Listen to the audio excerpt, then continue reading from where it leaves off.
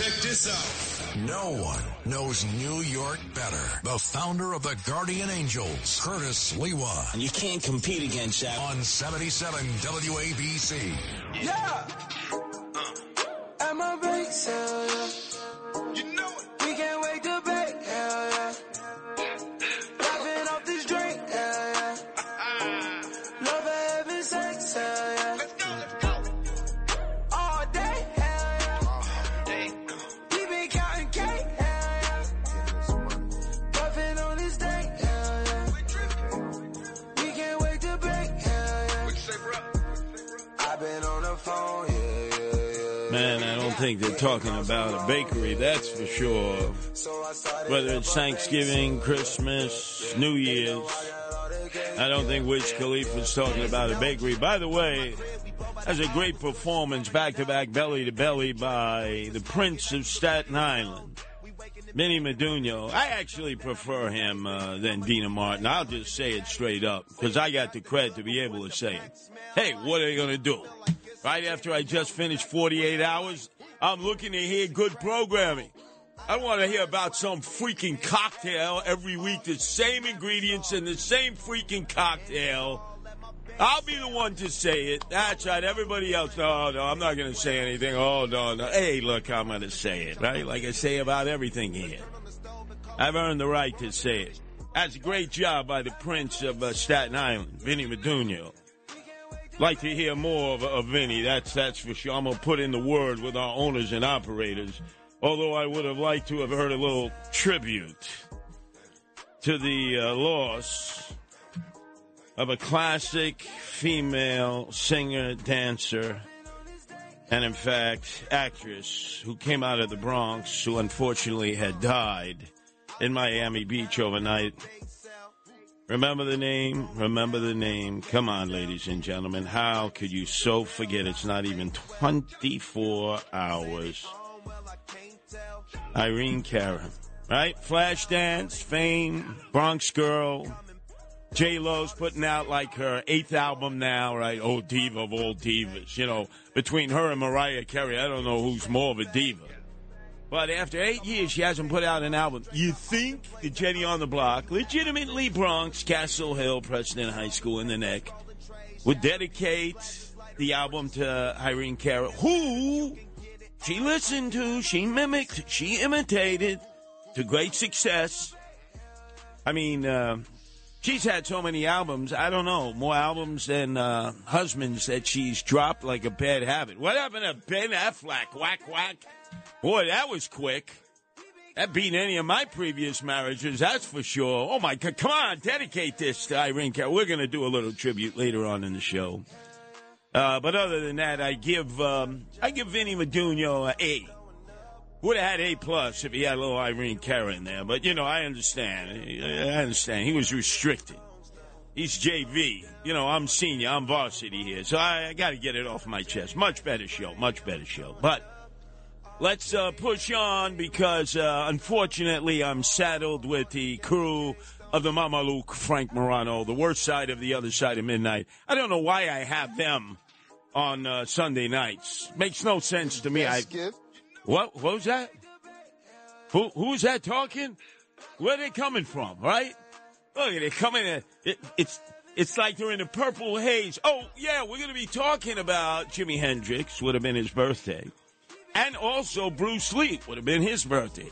Ironically, they're both buried in Seattle. Ah, you didn't know that. You just learned something here. Okay. All right, go ahead. Go back to your Puff Puff Pass, Frank Morano's crew. You know, I don't know what it is. Yeah, Alex is here, the brown-nosed producer. The runway model, Ken, who's always lost. And, of course, Matt Blaze at the boards. That definitely is a series of aliases he used. I know damn well you're a fugitive from the law.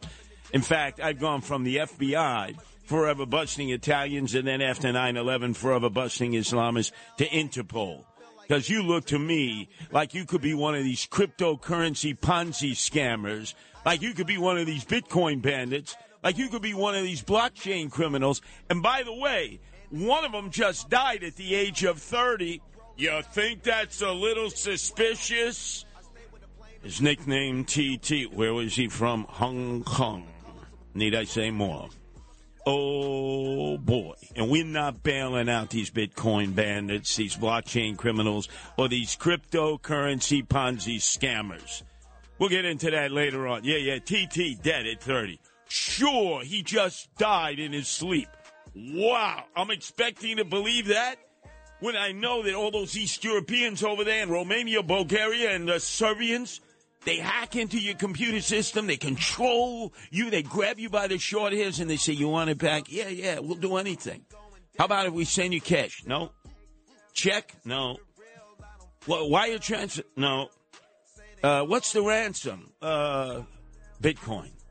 That's a criminal enterprise. Anyway, you caused me to digress. I'm so angry that I'm stuck with it. Frank Morano, worst of the other side of Midnight Crew, like I am each and every week.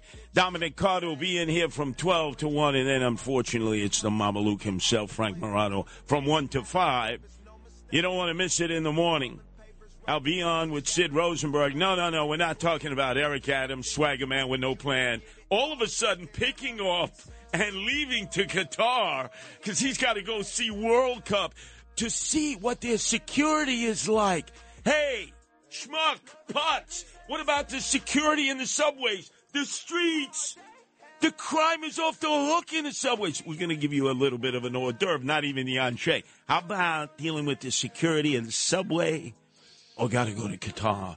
Got to see what the security is like because in 2026, World Cup will be in North America, NAFTA, Mexico, Canada, United States. It'll be in various cities, each and every contest and the qualifying matches on the pitches.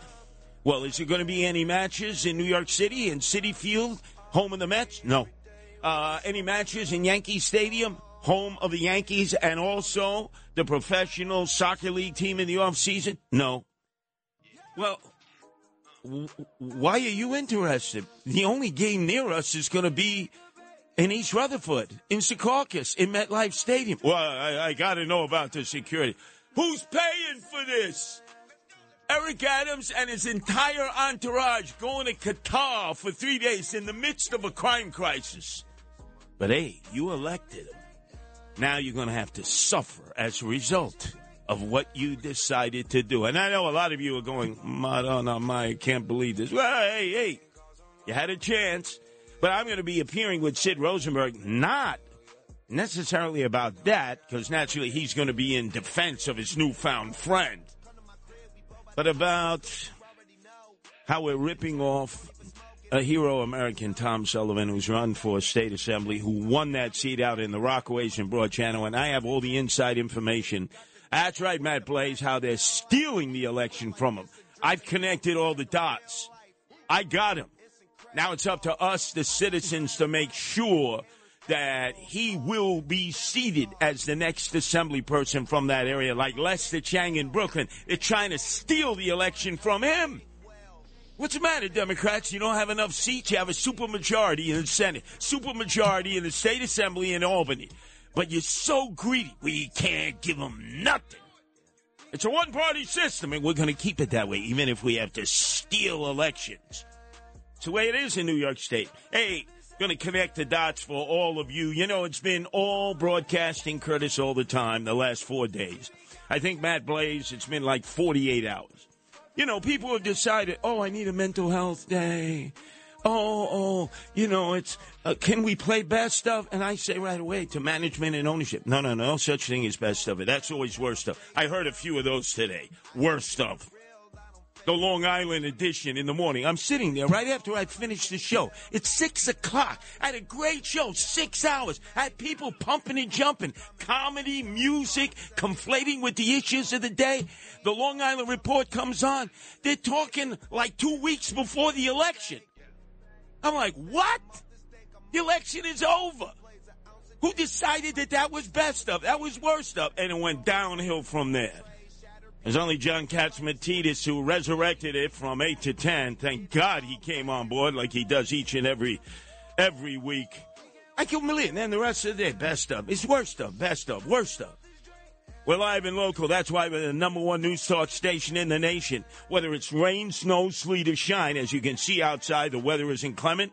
But don't give me the excuse, oh, I'm suffering from tryptophan overdose. I had too much melatonin. I need to relax and relax. My Mishigash family has finally left after 3 days of chaos. You're not going to sleep on me because I have breaking news here. In fact, my wife Nancy, who, as you know, every Sunday joins me in the last hour of the many hours that I do to complete the Quinella on the weekend, the Animal Welfare Hour, has made a connection. You are probably seeing a story on television. In fact, it's the lead story in many of the newspapers and in the broadcast of this monster abuser of dogs, of animals. And the police did a great job at the 104th Precinct in Queens. They stopped a vehicle on Woodhaven Boulevard, and they found a Great Dane mother and her 7 puppies. It's a great story. Cops did a great job. But when you learn about, well, what happened to my music? What do you think? This is the Frank Morano show, the worst side of the other side of midnight? I need to get into that groove. I need to conflate the subject because I'm going to get to that momentarily. I realize, Matt Blaze, this is a little difficult for you to connect the dots. This guy, Ravon Service, we've dealt with him before, yeah. Myself and a great animal rights activist, Rob Becerra. We were in his house of horror a year ago when I was running for mayor. It was a torture chamber of dogs that he was breeding. And then when he was finally arrested, he came back with his family and his homeboys and beat the hell out of the landlord and his wife. Retaliation. So you would have thought he would have been locked up in perpetuity. That's right, it's over. He's back out doing the same thing. You know, it's going to be up to us, the animal rights activists, to go after him. Vigilante justice. That's right. Hey, Ravon Service, they're going to cut you loose. I know they're going to cut you loose. And then I personally am coming for you. You will never raise dogs again. I will Michael Vick you. Connect the dots on that, Ravon Service and your homeboys. I will Michael Vick you. What Michael Vick did to his pit bull terriers, how he tortured them, how he strung them up when they were not performing at the levels that he wanted them to be fighting dogs. He hung them with piano wire. Remember that scene, Matt Blaze, from The Godfather? That was actually Danny Aiello who had the piano wire on. You can tell that to Michael. Yeah, am I going in a lot of different directions? Yeah, I am. So I'm pissed off. Our number is 1-800-848-9222. Oh, look, they took my computer terminal out of here. What's the second time? What is going on here? What is this, Allied Moving Ads? I can't even find it. Hey, it doesn't matter. I'll do it through osmosis. I don't need none of Frank Morano's crew's help. Our number is 1-800-848-9222. That's 1-800-848-WABC. What was that song that Vinny Medugno was playing, I'll Be Home for Christmas? Walking around the city earlier today on Fifth Avenue, right? Fifth Avenue, Saks Fifth Avenue is all lit up like a Christmas tree. A lot of tourists going up and down Fifth Avenue. You know, all the brand name stores. And all I did was, oh, God. It's like I was getting a contact high. I mean, they're puffing that reefer like there's no tomorrow. Like it's chimney stacks. One guy had 2 blunts in his mouth at the same time. One out of the right side out of his mouth, the other out of the left side of his mouth, and he was torching it up as he was blowing smoke at people as they were walking by. This is right near St. Patrick's Cathedral. I looked at the police. I said, you going to do anything? Curtis, we can't do anything. They had card tables out. Guys were selling reefer, nickel and dime bags, and cocaine. Where? Fifth Avenue, right outside of Pravda. Pravda? Is that Pravda? No, wait. That's your Soviet Union news service. Oh, my God, the city has gone to pot, right? I mean, that's the term. Our city has gone to pot. There's nowhere that you can walk that you can't smell the pungent odor of somebody either inhaling it from old-fashioned rolling paper or, when all of a sudden they got the blunts, the spliffs, or the vape. The vape. They're vaping everything. I always walk up to these hipster millennials. What are you vaping? Oh, it's caramel-flavored tobacco. No, it's not. It's reefer, isn't it? Well, I don't want to lie to you, Curtis. You're damn right you're not going to lie to me. It's everywhere. I'll be home for Christmas. I'm going to walk through the snow. Remember that song, right? Snow. Is that the cocaine that's being sold on the streets? With the purple haze. Oh, my God. What's happened to the city that we love? They're playing three-card Molly right outside of St. Patrick's Cathedral, the old shell game. They're ripping people off in Times Square. There are weed wagons. There are pop-up stores. When they say, well, it's been a very good Black Friday. You know what the number one product that was sold? Not by Amazon, not by Walmart, not by any e-commerce. Reefer, pot. All these illegal pop-up stores, they're everywhere. Wherever there's an empty store, guy comes in. Hey, well, cash money. Hey, we just want to stay open a few months. That's it. Landlord says, well, it's been empty. What do you sell? None of your BIB business. You mean you're selling marijuana? Well, you want something? No. I'm going to look the other way. Just give me cash, right? Cash. Close your eyes, cash under the table. There are pop-up stores everywhere. Look at what they've done to this city of ours. And our mayor, he's abandoning ship. Where's he going? Qatar for 3 days. If you smoke a joint in Qatar, you know what happens to you? They give you a poke and a chop. I mean, they chop your head off. And you leave in New York City, right, where when you're taking off from JFK, you're going through the clouds. It used to be the fog. It's now the purple haze from everyone who's exhaling. And everyone else is inhaling, and they're getting stoned. Man, if you were to take a drug test, you would fail even though you never had contact with pot. Because you're inhaling all this secondary smoke. It's everywhere. It's in the subways. It's in the foyers of buildings. It's like you can smell it. My God, it's coming through the cracks of your ceiling, of your walls. Our number is 1-800-848-9222. That's 1-800-848-WABC. Let me tell you something. They're finally giving licenses for legal dispensaries. And the whole thing is you had to be cold busted for selling marijuana before. That's the prerequisite. But look out in Staten Island. They're proving that marijuana reefer brings people together. One of the first licenses for a business was given to a guy named Muhammad and Shlomo. I mean, we can't get Jews and Muslims together, right? Can't even get them together if we put guns to their head. But if we give them joints and we say, hey, you want to make money selling marijuana? We're in. We'll put aside our differences. Don't worry about jihad. We're making money now selling pot on Staten Island. I kid you not. The business is owned by Muhammad El Galai and Shlomo Weinstock. Proving that pot, marijuana, brings people together. 1-800-848-9222.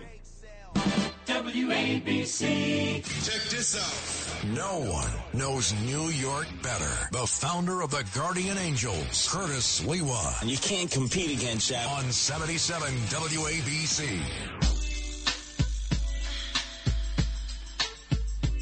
Look at this, smoking. Dr. Dre, Snoop Dogg, they're AARP rappers. Wearing Depends now, right? And they're still smoking marijuana. They got the leaf symbols on their head. Remember they used to digitalize them out when they were doing their rap songs from Long Beach in their Impala, Chevy, with the hydraulics going up and down. Those degenerate gangbangers. It's Crips, I hate them. Why? Because they wear blue? That's what you're thinking, Matt Blaze, right? No, it's not a color thing. And it's not because they're black either. I just hate them. I loathe them. I despise them. Now think of it, Dr. Dre, billionaire, because stupid white people buy those headphones, those Dre phones, which are like knockoffs. You can buy them in a 99-cent store, right? But, because Dr. J puts a label on it. Oh, wow, we're paying like $5,000. It's simple as headphones. Guy's a billionaire now. Snoop is approaching being a billionaire. They let him make cartoons while he's smoking blunts. Can you believe that? Meantime, he has women down on all fours with a dog collar around their neck. Oh, well, you know, that's Snoop. Well, what can we say? Oh, man.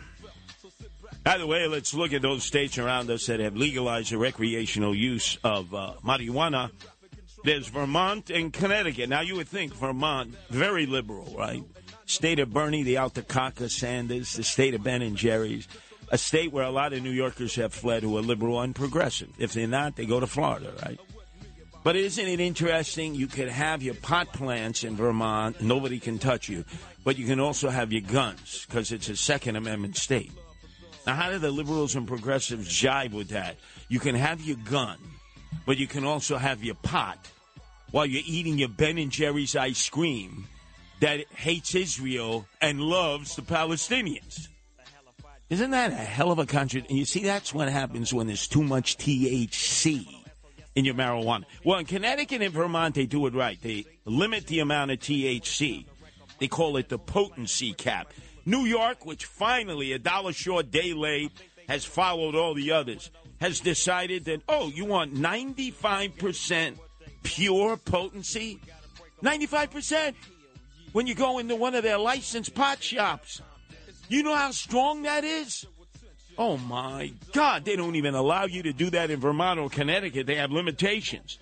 But then again, New York, we think we're so omnipotent, pretentious. We do it better than anyone else.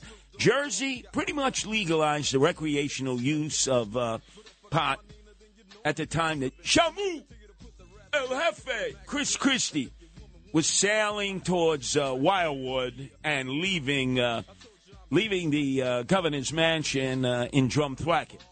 And he keeps going up and down, up and down the Jersey Shore. But it's legal in Jersey. They have 24 dispensaries open already that are licensed to do business. So far, from what I can see, from looking across the Hudson River, they've had a few problems, but nothing like New York. We don't even have one license yet. And the first license, everything has to be so politically correct, was issued to Shlomo and Muhammad out in Staten Island, to show that people can get together over pot. Meantime, Sean Puff Daddy Combs, who's almost a billionaire, from P. Diddy Academy, better known as Mount St. Michael's in the Bronx, he's investing, but he never was busted for pot before. He didn't bring in weight, bales. He wasn't selling nickel or dime bags that we know of. Yet he's going to get licenses. Who did he grease, right? Oh, my God. This is a horror. This is a horror. Now, look, in New York State, from Buffalo to Brooklyn, 1,522 communities opted out of allowing a dispensary in their community.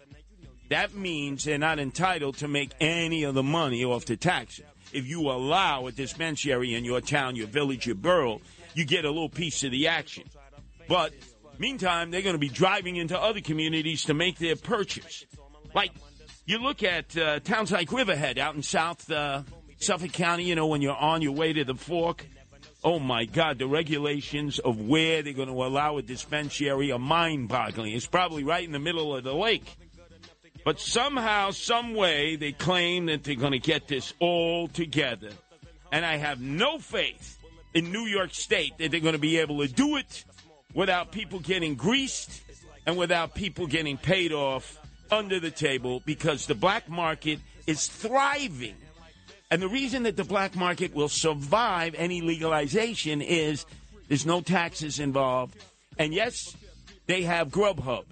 They'll deliver right to your door. You order, oh, yeah, we'll deliver right there. It's like the Pope of Greenwich Village. Yeah, the guy, he's on his Schwinn Big Chief bicycle. He'll be there right away. And no taxes. And by the way, they offer you credit. It's like bookies. They'll offer, like Shylocks, they'll offer you credit. The state dispensaries don't do that, and they'll hit you with such a heavy tax that you continue to go to your vendors who are selling it now in the black market. We learned that from California. We learned that from Colorado. But then again, New York State officials never learn anyone else's problems because we're too smart, we're too bright. This is New York. We do it better than everyone else. Wrong. By the way, can I hear our mayor? Because, our mayor, you would think he would be out there saying, this is not good for tourism. That they come in and they're walking around and they're inhaling a purple haze. One of my best gifts, as you know, marijuana is legal. I have raw. I did not know. I have raw. I am not aware, Mr. Mayor. I'm not into that scene. I have bamboo. Oh, these are big. And I can't give you this gift. I'll give it to you later,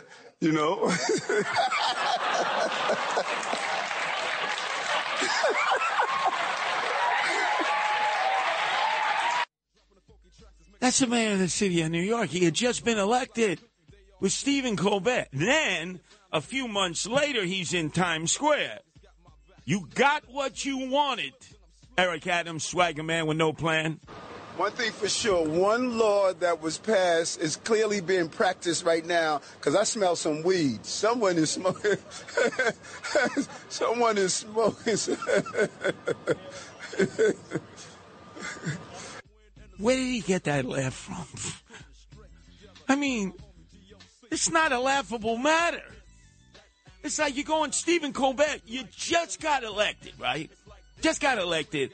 You're giving him a nickel and dime bag. And even Stephen Colbert, who probably does puff, puff, pass in his mansion in New Jersey, knows, no, I'm not accepting it. I'm not. No, take it. No. The whole world is watching it. Oh, come to New York. And the mayor is giving you free marijuana.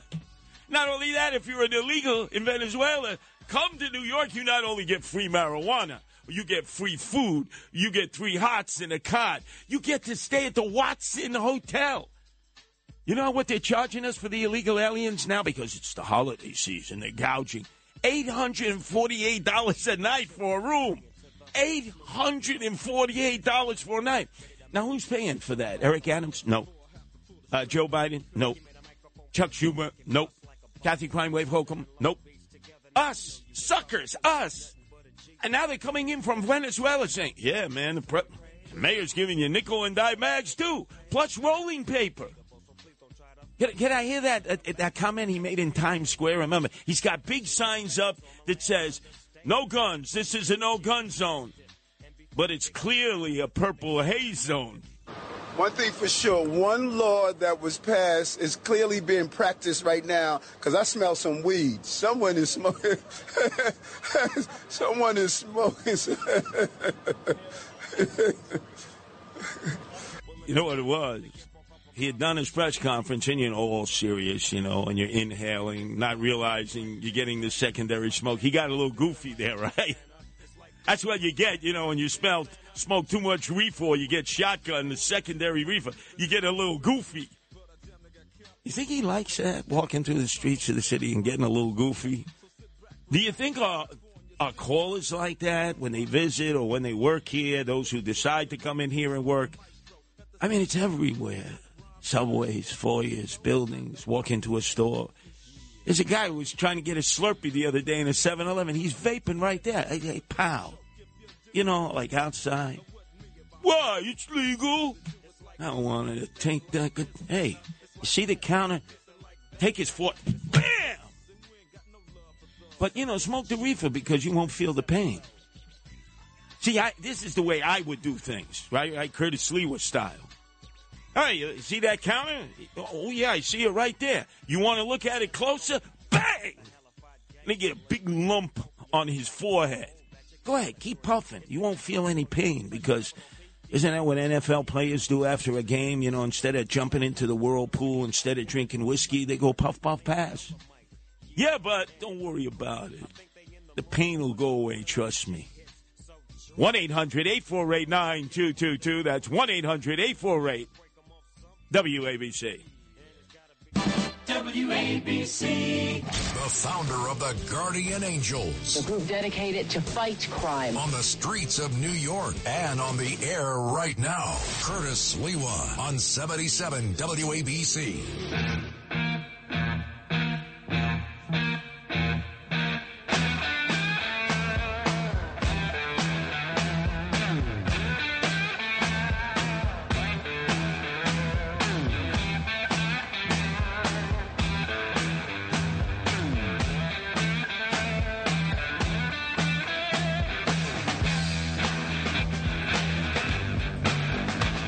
recognize the song. Even you would, Matt Blaze. Probably not Ken, the telephone talent coordinator. He's a schooner. And Alex, your producer, he's into freaky deaky music. This, Purple Haze, right? Jimi Hendrix. Now, interesting, if he had been alive, it would be Jimi Hendrix's 80th birthday this weekend. Unfortunately, he was part of the 27 Club. When we were growing up, all of these great performers died at the age of 27. Way too early. So we had Jimi Hendrix, Janis Joplin, Brian Jones, and to me, the one that hurt the most, Jim Morrison of the Doors. But I got to tell you, it's Machiavelli. Jim Morrison is alive. He is alive. But I got to tell you a little about Jimi Hendrix, right? Black guy, comes out of Seattle, goes down to Nashville, Memphis, tries to make it there. Is playing with the Isley Brothers. They say, see you later. Little Richard, right? He said, man, that's a little, talking about a little too freaky deaky for him. Little Richard was getting a little too comfortable with him. So he decided, I'm out of here. And then he went over to England. And that's where he came up with Hey Joe, Purple Haze, The Wind Cries Mary, all those great songs. But he had a tough time. And I don't think it was just because he was black. It was the style of the way he played his guitar. So the Rolling Stones manager listens to him, right? He does his solos, his tremendous guitar playing. He goes, nah, you're never going to make it in this business. What? Then he's finally the opening act in America at the Forest Hills Tennis Stadium, opening act for the Monkees, who were the number one group in America. They were ahead of the Beatles and the Rolling Stones. So Jimi Hendrix gets up on that stage. He starts doing his guitar licks. And guess what? The crowd starts booing, throwing stuff at him. Get off the stage. We want the Monkees. He's like, oh, my God. What do I got to do? And then by 1969, just a few years later, he was the highest paid rock star in the world. Soon to die of an overdose. They believe that it was barbiturates. He had like 13 a handful, and he choked on his own vomit. Oh, my God. He died there in London, in Kensington.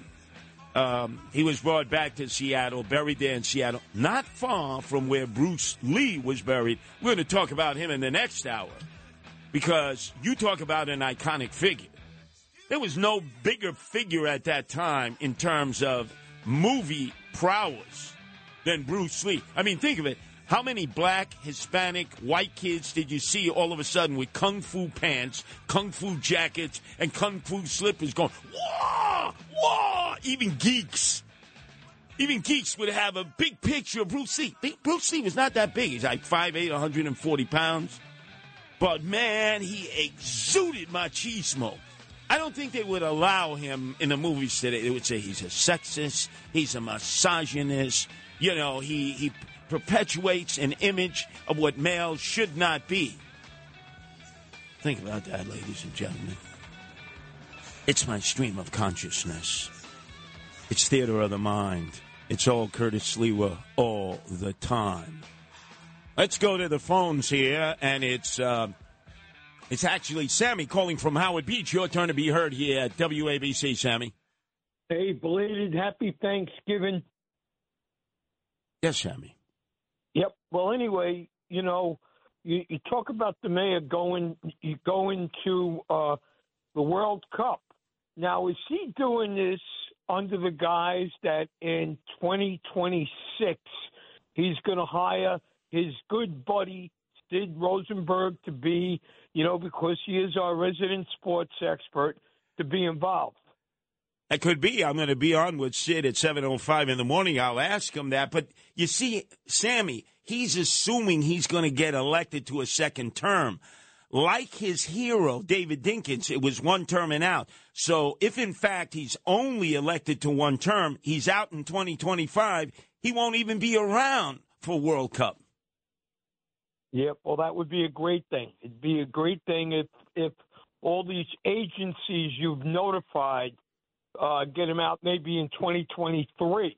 Well, we will see. I have certainly alerted the Department of Investigation of the City of New York, Manhattan District Attorney Alvin Bragg, who turns the criminals loose, U.S. Attorney for the Southern District, U.S. Attorney for the Eastern District, about his propensity to hire cronies, like his most recent hire, who he shacked up with 2013 and 2017, and all of a sudden, lo and behold, she's the deputy commissioner of the police department at $241,000 a year.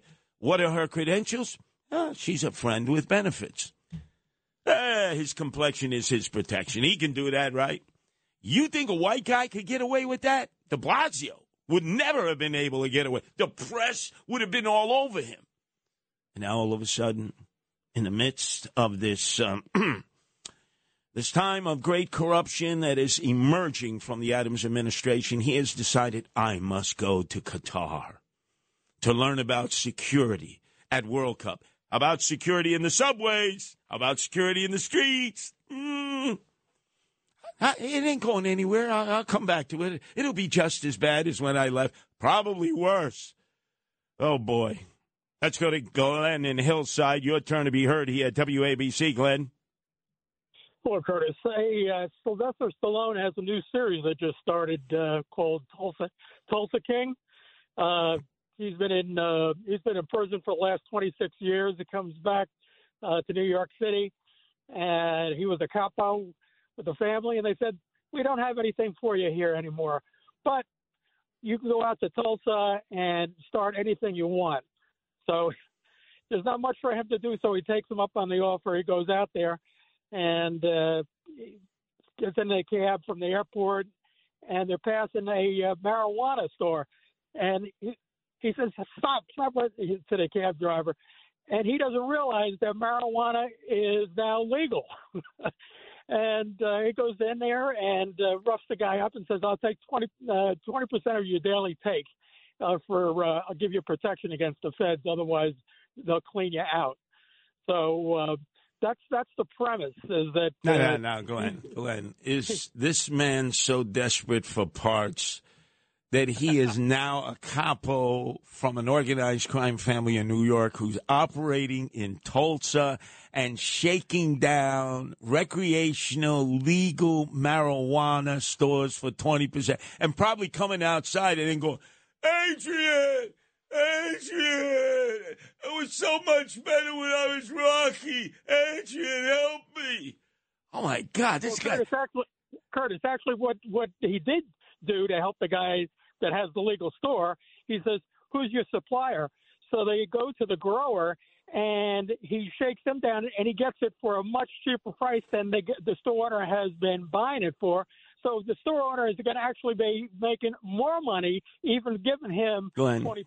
Glenn, you must have a lot of time on your hands to be watching a series with a broken-down actor who, if he gets another facelift, his face will snap like an old rubber band. Glenn, do yourself a solid. Spare yourself. Bonanno crime family capo goes to Tulsa. We don't have any room for you here.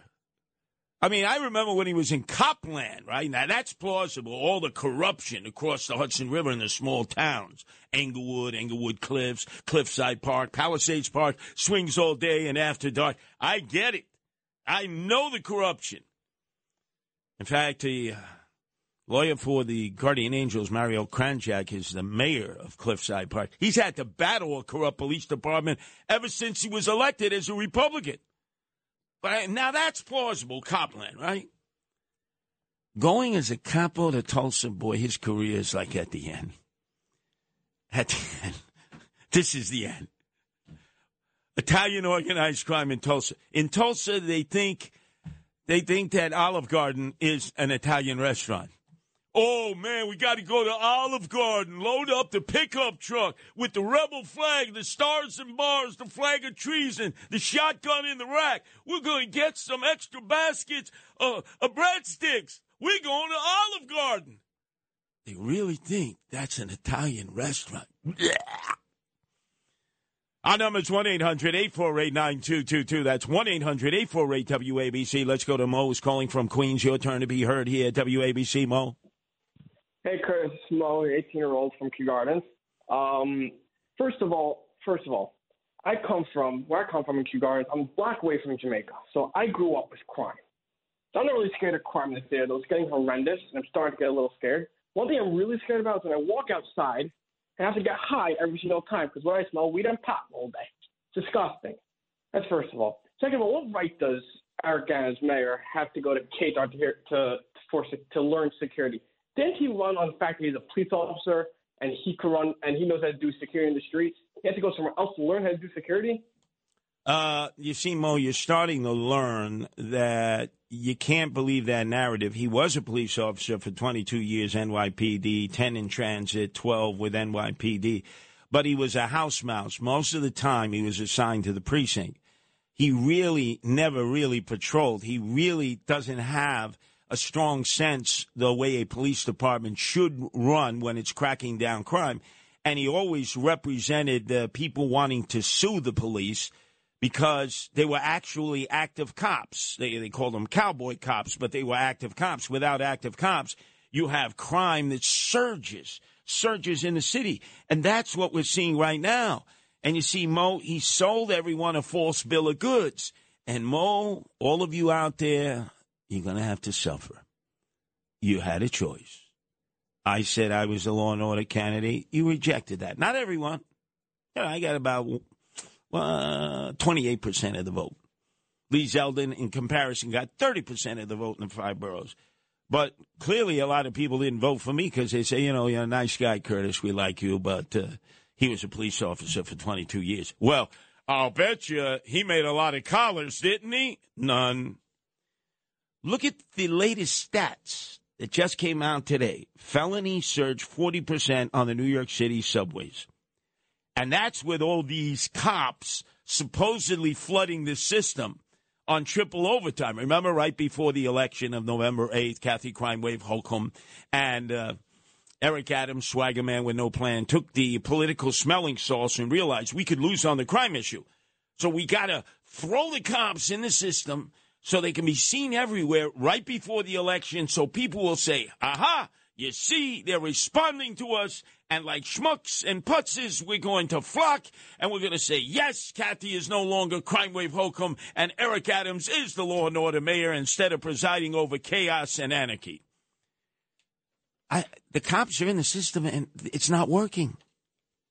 It's not working. Look, did you see the video of the twice-stabbed New York City strap hanger, 34th Street and Herald Square, on the platform? The tourists, right? We want them to come. We're not talking in the outer boroughs. And you know what was over? A guy came up to another guy, said, hey, I see you got Newports there. Newports, that's like currency. It's like you're in jail, you got Newports. That's $5 a cigarette, right? Not $1 for a Lucy. That's $5. That's a menthol. Guy said, no, I'm not giving you none of my Newport menthols. So the other guy says, oh, okay, pulls out a knife. It's like he's doing a commercial for a Ginzu knife. He leads the guy to bleed out there. Did they catch him? No, he got away. Of course, it's New York City. By the way, the new police presence in the subways is not making the MTA workers feel any safer. They're forced to be there. They would see them and feel the effects if anybody felt the effects. And then they have these 2 raven hair beauties. Upon looking at forensic detail of the videos, I was wrong earlier in the day. I assumed they were African Americans. They're gypsies. Yeah, can't say that. Roma people, can't say that. They're pickpockets and jostlers. So these 2 women have raven hair. Where did they pickpocket and jostle? On one of the busiest platforms in the city, Atlantic Avenue, Barclays Center. So they take a woman, they bump her, and they pickpocket her, and they go in different directions, and she's looking all around going, help, help, help. Hundreds of people. It's not my job. Nothing I can do. Could I film you so it'll be live at 5? Here, I got my cell phone, my smartphone. I'll do something. Could you stop them? No, not my job. You would think there'd be cops right at Atlantic Avenue, Barclays Center. Nothing. Bupkis, Ugats. Our number is 1-800-848-9222. That's 1-800-848-WABC. Let's go to Ann, who's calling from Staten Island. Your turn to be heard here at WABC, Ann. Hi, Curtis. I'm sorry to keep you off the track of ask you a question. Has nothing to do with the alleged mayor that we have, whose guts I hate. But a few weeks ago, you mentioned something about where Houdini was buried in East New York, Brooklyn. And I lived in that neighborhood for at least 19 years. I was born and raised there. Where is it? I never knew that. And like Karnak the Magnificent, I'm going to put the envelope to my head. I'm hitting my medulla and cerebellum. Remember how Johnny Carson used to do Karnak the Magnificent? You know, he would guess what was in the envelope. Let's guess what's in my mind. You say Harry Houdini, the illusionist. Here's a guy. You could turn him upside down. You could chain and shackle him. You could drop him into the Hudson River while he's in a straitjacket and handcuffed. And voila, in a few minutes, he's extricated himself. The greatest escape artist of all time. So now he was doing a show, and he was on his way to Milwaukee on a train, because back then no planes, they're doing trains. And all of a sudden, a guy comes up to him and says, "Oh, you're a tough guy," because he would always ask the audience to punch him in his solar plexus. I can't even find my solar plexus, but apparently he knew where they were. And he didn't have a chance to tighten up, and the guy really, hit him. Unbeknownst to him, he was undergoing an appendicitis attack. He hadn't felt the effects yet. The punch exacerbated it. So he's on the train. He gets to Milwaukee. He does the show. And afterwards, they had to carry him to his hotel in downtown Milwaukee. And he died from internal bleeding. So they brought him back to New York, right along City Line Avenue. They had the long entourage. They brought him up the hill behind Franklin K. Lane High School. Do you know what Franklin K. Lane stands for, the acronym, man? Well, my brother went there. I know. Fun, kicks, laughs, and no education. On one side, as you mentioned, is East New York. On the other side is Woodhaven. So there's a Jewish cemetery right behind, I forget the name of it, right behind Franklin K. Lane. And there's a monument, not a mausoleum, but a monument. He's buried underneath. And every year, magicians, illusionists would come on Halloween, and they would wave their magic wands at 1:28, which was the time of his death. And this year, the security for the cemetery said, the cemetery is in disrepair, you can't do it, which I felt was a shanda. So do you know where the Harry Houdini Museum is? Do you have any idea, Ann? No, I like I said, I lived in East New York. I was born and raised there. I didn't even know but then you know everything, so that's why I'm asking you. Well, if I knew everything, I wouldn't have gotten into all the trouble that I got into in my life. But let's just say I'm trying to make up for lost time. The Harry Houdini Museum, believe it or not, is in Scranton, Pennsylvania. Why Scranton, Pennsylvania? I have no idea. So all the wizards, wiccas, illusionists, magicians, people who do card tricks, they all went to Scranton. And this year at 1:28, they had this ceremony at the Scranton, Pennsylvania Museum for Harry Houdini, the greatest illusionist, escape artist of all time. In fact, if the Amazing Randy was a guy who would cold bust those that would bend spoons and do tricks that, in fact, were not tricks. He would explain to you. He would explain how it was done. He would never have been able to do that with Harry Houdini, no matter how many times that he appeared with Johnny Carson or Sonny Fox on Wonderama. The Amazing Randy was the guy who told us how these tricks were done. Nobody to this day has figured out. Imagine this. Right near the Queensboro Bridge, a.k.a. the 59th Street Bridge, a.k.a. the Ed Koch Bridge. Why does that bridge have three names? They hung Harry Houdini up with a crane. He's in a straitjacket. He's handcuffed. They put a mask over his head. He can barely breathe. They lower him into the Hudson River. You figure he's drowning, right? There's no way he escaped. He'd escape from that. And nobody ever figured out how the hell he could do that. Nice Jewish boy. And let me tell you the sad part of the story. He had a beautiful wife who traveled with him all over the country. She was a Gentile. When she eventually died, and she was really heartbroken, they had a great love life, a great life together. Her family would not allow her to be buried in the Jewish cemetery next to her husband.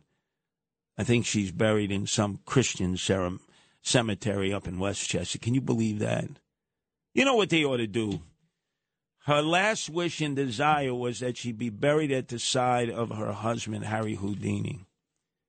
I think it's incumbent. I'm sure her parents are dead now, right? You think that's a pretty good guess? They'd be like 450 now.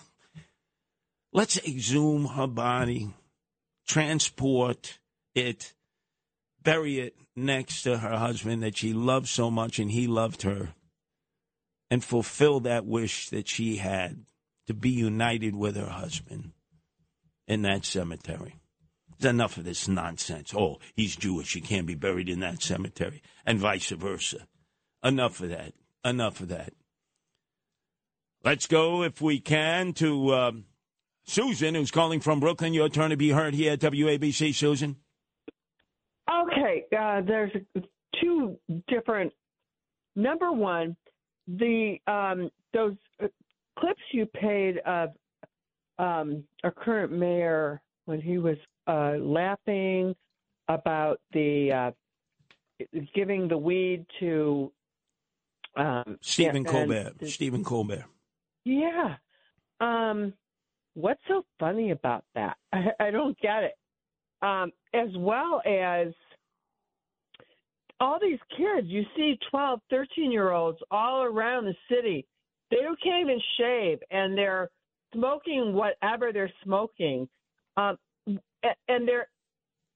couldn't they at least be like given some kind of a ticket where, okay, you have to go through some kind of a education about what this is doing to you? I mean, just to make it like this is normal is a travesty. Besides the fact that they're not even getting any education in the public schools, and he's saying nothing about charter schools, nothing about education reform, which disproportionately is a tragedy for the minority community. Well, Susan, let's do this. Let's not have the schools teach you about the dangers of marijuana. Remember, they gave us sex education, where they taught us how to put condoms on Chiquita bananas. Wow, that really helped stop the spread of sexually transmitted diseases and stop unwanted pregnancies. I don't think the schools did a very good job. I don't think we want the schools educating children about the dangers of marijuana. Remember, we had the DARE program, remember? Officer Joe Bolton would come in. That's right, I'm here with McGruff, the crime-fighting dog. Let me tell you something, the dangers of marijuana. And then they would be like Sergeant Joe Friday in Dragnet. They would tell you that you would have a drug-induced psychosis. You would end up in an insane asylum. You would be vomiting your whatever you had in your stomach out. He embellished it to the point where teenagers would be at home smoking joints, laughing at Sergeant Joe Friday as he'd be telling them about the dangers of marijuana. The sex education, the way they taught it, didn't work. The DARE program, with Sergeant Joe Bolton. I have McGruff, the crime-fighting dog here. That didn't work. Parents don't want to deal with it. They run from those responsibilities. I think it's incumbent upon us to figure out a much better way, but the best way is do as I say and as I do, because they look to the adults. WABC. Check this out. No one knows New York better. The founder of the Guardian Angels, Curtis Lewa. You can't compete against that. On 77 WABC. Everybody was kung fu fighting. Those kids were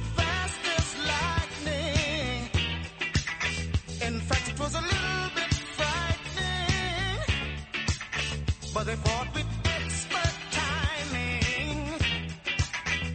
There were funky Chinamen from funky Chinatown. They were chopping them up, they were chopping them down. It's an ancient Chinese art, and everybody knew their part. From a fainting to a step, and a kicking from the hip, everybody was kung fu fighting. You do realize, Matt Blaze, on loan from the worst side of the other side of midnight, the Frank Morano Show. He'll be in here.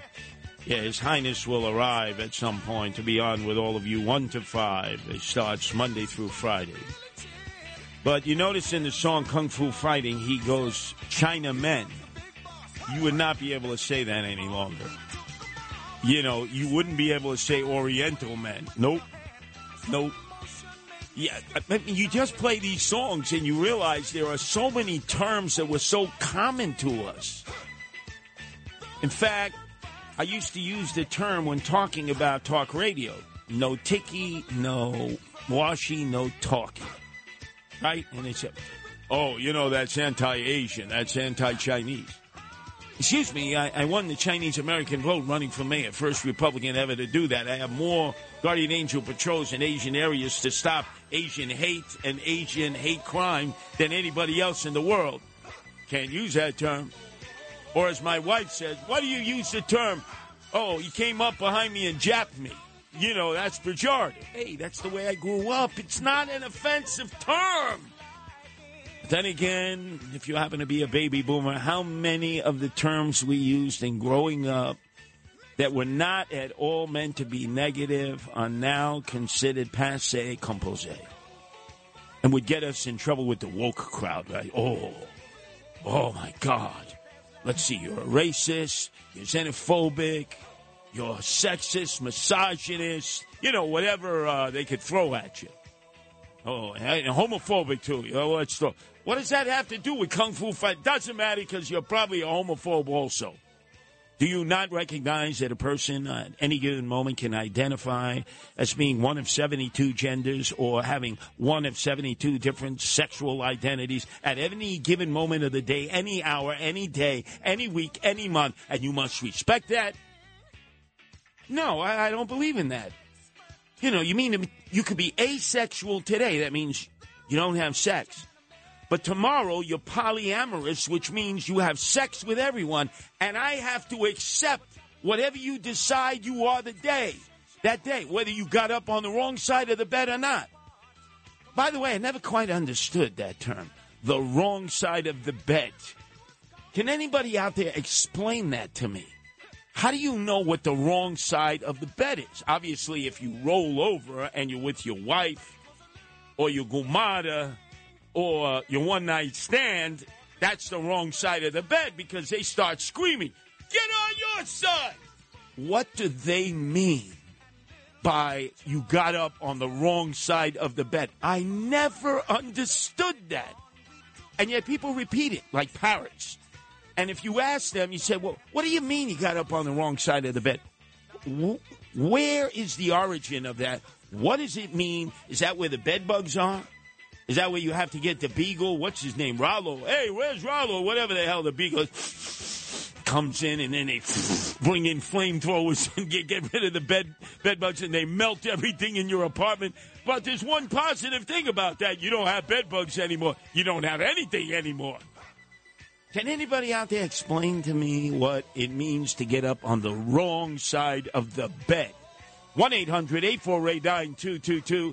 That's 1-800-848-WABC. We got to talk about Bruce Lee because if he were alive, he would have been 82 this weekend. And I have never seen anybody come out of nowhere to suddenly dominate the big cinema in a way where his mere presence on the big screen, acting with his personality, obviously you could clearly see he was Chinese, great martial artist, so influenced an entire generation of young men and some young women. We don't have that any longer. The martial arts world hopes that another Bruce Lee would come along because more martial arts schools opened up. More martial arts products were being spent on.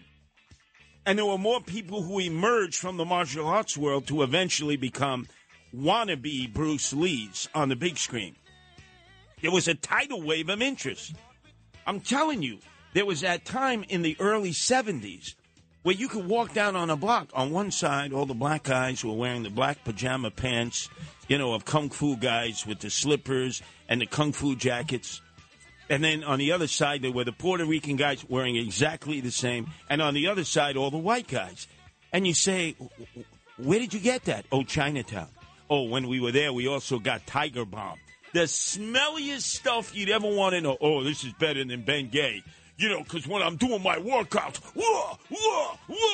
I got to take a bath in Tiger Bomb. And the Chinese knew that in Chinatown. They could see the Howleys coming, the white boys, the blacks and Hispanics, and they overcharged the hell out of them. You want to be like Bruce Lee? Buy this direct from Hong Kong. And the schmucks, how much? Oh, I don't have enough this week when I come back from my job at Burger King. Can I put that on layaway? We don't have layaway. Buy it now or it'll be gone next week. And this guy had a series of movies that were phenomenal. Game of Death. I'll never forget that. I'm sitting there in the flicks, 42nd Street, Game of Death. All the brothers are there because the villain was Kareem Abdul-Jabbar, a.k.a. Lou Alcindor. The guy's like 7'2", 290 pounds. This Bruce Lee's 5'8", 140 pounds. And they're fighting to the death. Oh, you couldn't make this stuff up. It was great. How many of you remember that? Our number is 1-800-848-9222. That's 1-800-848-WABC. And then what was it? That final scene. Remember in The Way of the Dragon? They're in the Roman Colosseum, right? There's Bruce Lee, never had the shirt on. He had to be flexing. And who walks in? The ultimate, one of the toughest white boys to ever live, Texas Ranger himself, Chuck Norris. And they must have sparred there and fought for like 9 hours, right? And it was engaging. And all the brothers who were in the audience in 42nd Street in the flick say, shoot him, shoot him. You're not going to be able to take out Bruce Lee. Just take out a gun, white boy. Shoot him. And sometimes they pull out their knife and shoot the movie screen. And then everybody would be running outside. Can we get our money back? No. And then, what's the other one?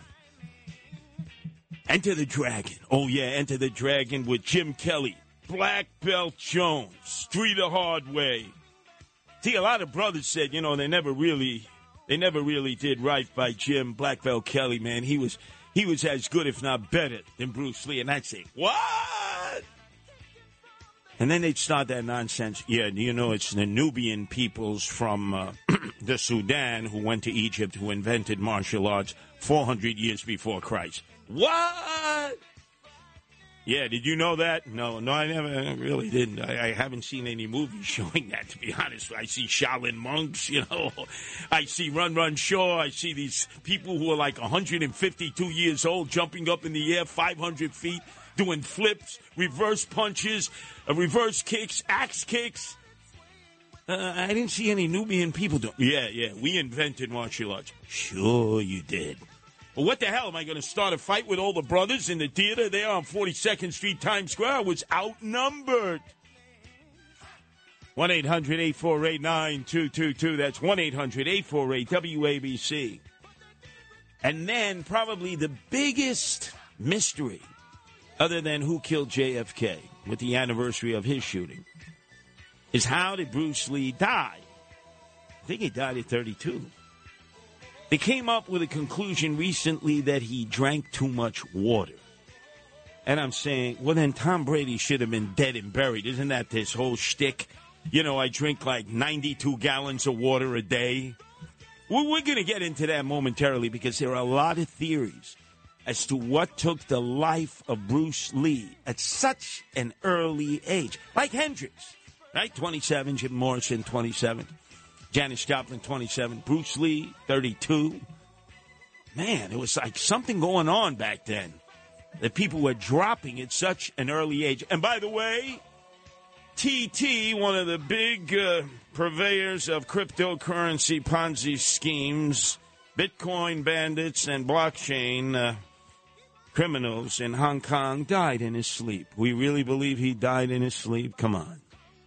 You know what's happening with the Bitcoin business. It's survival of the fittest now. It's Darwinian. These guys are going to have their throats slit in the middle of the night while they're sleeping because it's all about ripping people off. And if you're standing in their way, you become a speed bump. A 30-year-old kid in Hong Kong dies in his sleep who owned like a $10 billion cryptocurrency empire. I'm supposed to believe that?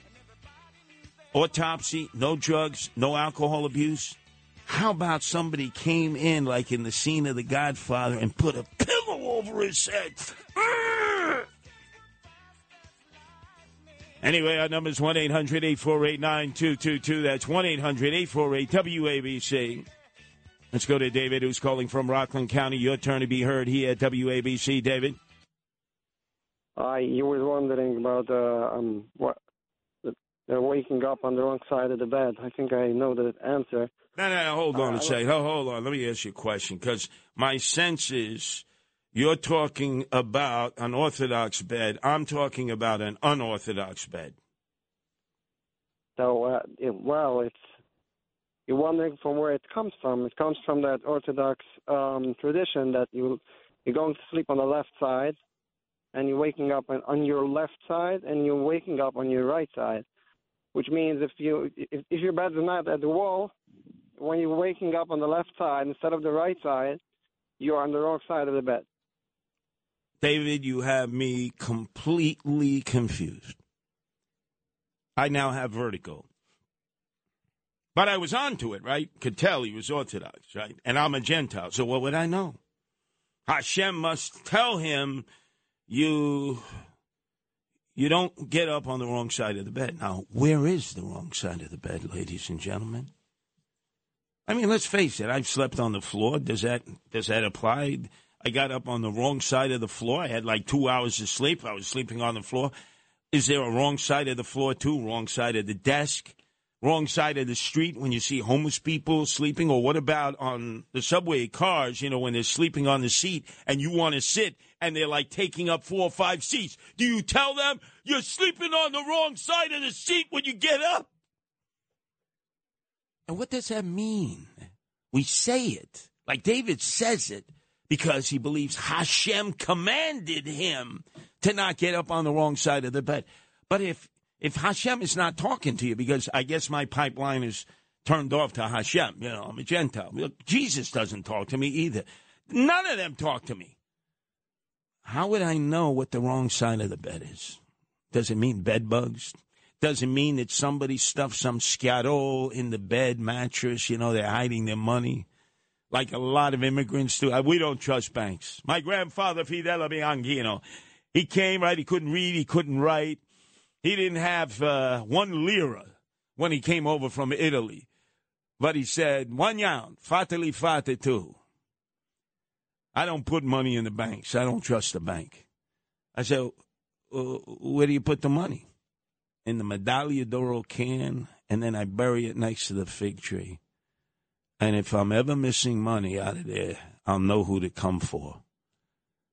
I didn't want to know that secret, because all of a sudden, all my uncles, they knew their father, my grandfather, would bury his money next to the fig tree in the Medaglia d'Oro can, So if they all of a sudden, it was Uncle Ralphie, he was a degenerate gambler. If all of a sudden he was digging for the Medaglia d'Oro can and it was missing, who would get blamed? 1 yaun.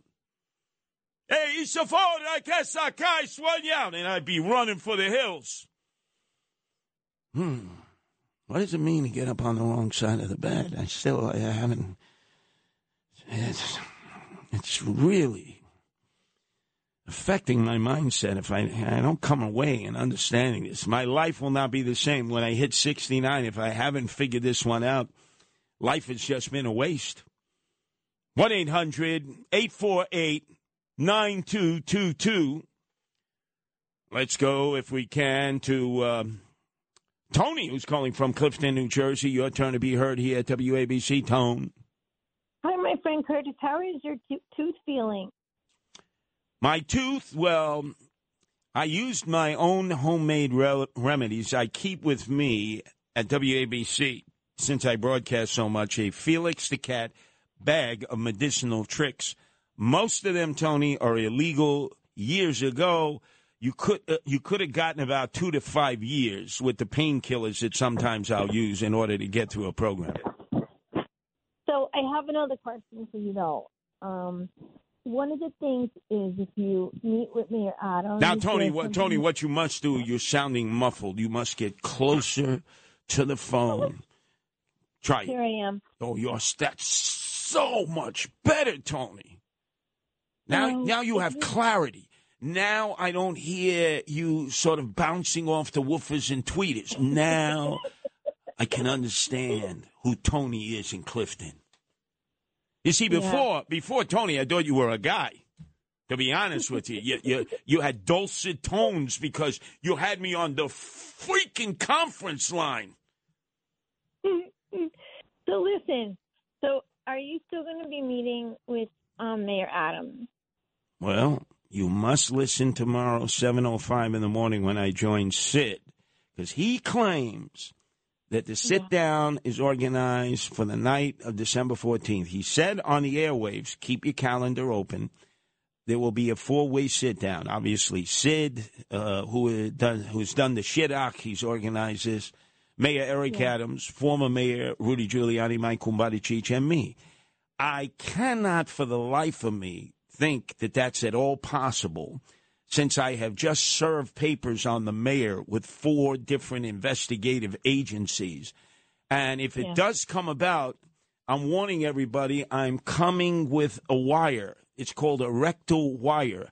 You would never be able to find it as I get wired up like a Christmas tree. So I don't want to mess up your maneuvers, but I did have a request. And I don't know if trust me, this maneuver of placing a rectal wire in my anatomy will be very difficult because when I'm sitting there, I'm not going to be able to move. So what I wanted to ask you, though, and I'll make it quick, is I'd love to see Mayor Adams get a challenge, either spend one night in a subway, one night at Rikers Island, or have one of the transgenders come and read him all day long to all his staff's stories from children's stories. No. You see, Tony, you lead me into something.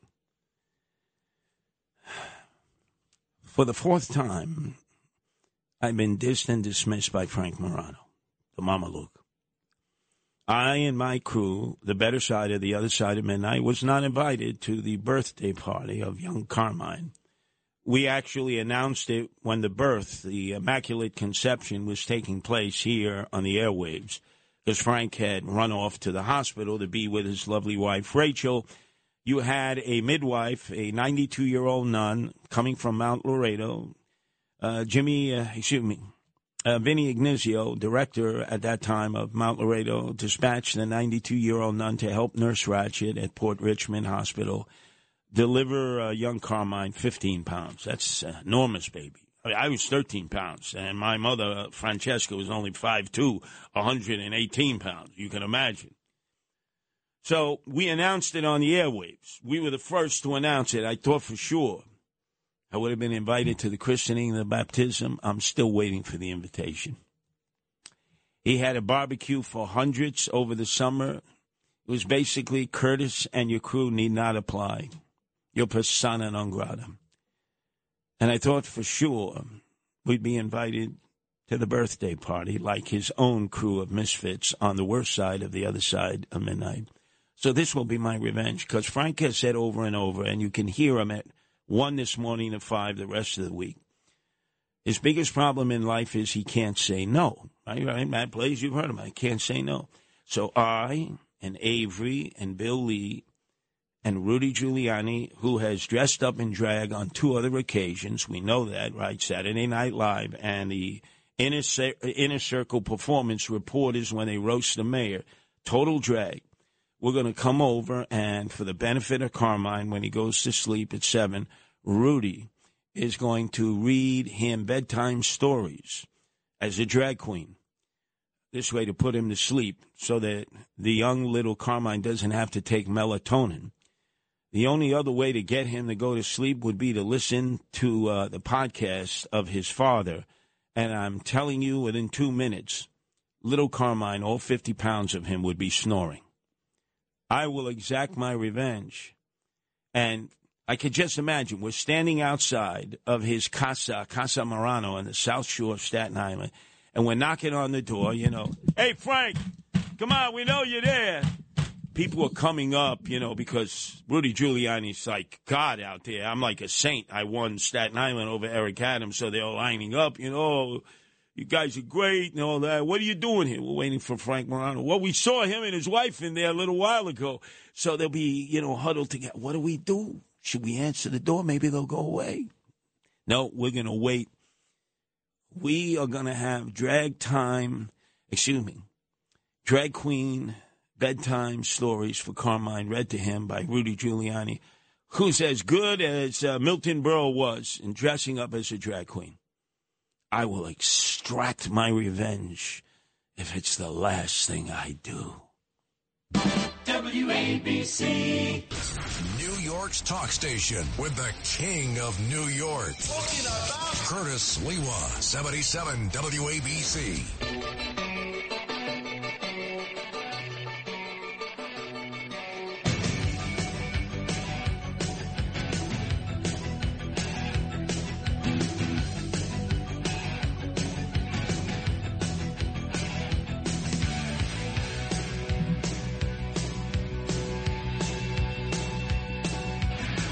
Last night a little dancer came dancing to my door.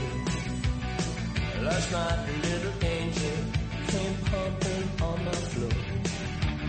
She said, come baby, got a license for love.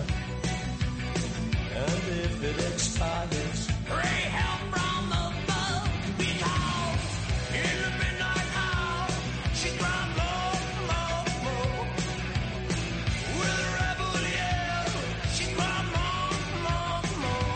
Yeah, coming off of 3, count them, 3. Best of the Other Side of Midnight. Friday morning, Saturday morning, Sunday morning. Boy, Frank Morano, if you give up any more of your real estate, I'm just going to eat it up like a Pac-Man. I'm now number 2 at this station. Number 2 in the ratings, number 2 in sales. Sid Rosenberg is way the hell ahead of the rest of us. He's lapped us. But I'm going to get him. Within 2 years, I'm going to catch him. And I told him that when I appeal with him tomorrow morning, 7:05. He'll let you know. No doubt, he's way ahead. But, hey, every hour that somebody gives up, every time I substitute for somebody, that's a ratings point that I get because it's a live and local program. I got a lot of patience, so patience. I'm going to get Sid Rosenberg. If it takes me the rest of my life on talk radio, and he knows it. He knows it. We're at it. Just pass Frank Morano by. Pass Bill O'Reilly by. Oh, boy. He's lapped us. He's so far ahead. By the way, now that I'm thinking of what the wrong side of the bed means, how about dead as a doornail? I mean, what does that mean, dead as a doornail? That's like the dumbest thing I've ever heard. People say, oh, it's dead as a doornail. What does that mean? Dead as a doornail. Or how about to spill the beans, right? What do you mean to spill the beans? You mean to be a rat and eat the Parmesan cheese? What does that mean? Oh, don't let my wife Nancy hear this. She may confront me at 11 o'clock for the Animal Welfare Hour. The most listened to, the most called in of the many hours that I do here at WABC, when the acronym WABC stands for Always Broadcasting Curtis. Hey, did the cat get your tongue? What does that mean? What do you mean the cat got your tongue? I mean, I live with cats. They never try to reach my tongue. Now, claw me in a lot of other ways, yes. I've yet to have a cat try to get my tongue. Is that the tongue you would get in a deli? You know, hey, Hey, let me tell you, I want tongue. Tongue? Who orders tongue anymore? What, with a slab of mustard on it or mayonnaise? What kind of a gabon would have tongue with mayonnaise between two slices of Levy's Jewish rye bread? Anyway, our number is 1-800-848-9222, and I know some of our colleagues here at WABC, I wish we had their tongue. Let's try this. Oh, let's go to Tommy in Forest Hills. Your turn to be heard here at WABC, Tommy. Tommy? Tomas? Are you there? He was going to say that the cemetery that Harry Houdini is buried in is in Forest Hills, and I was going to tell him that's an illusion.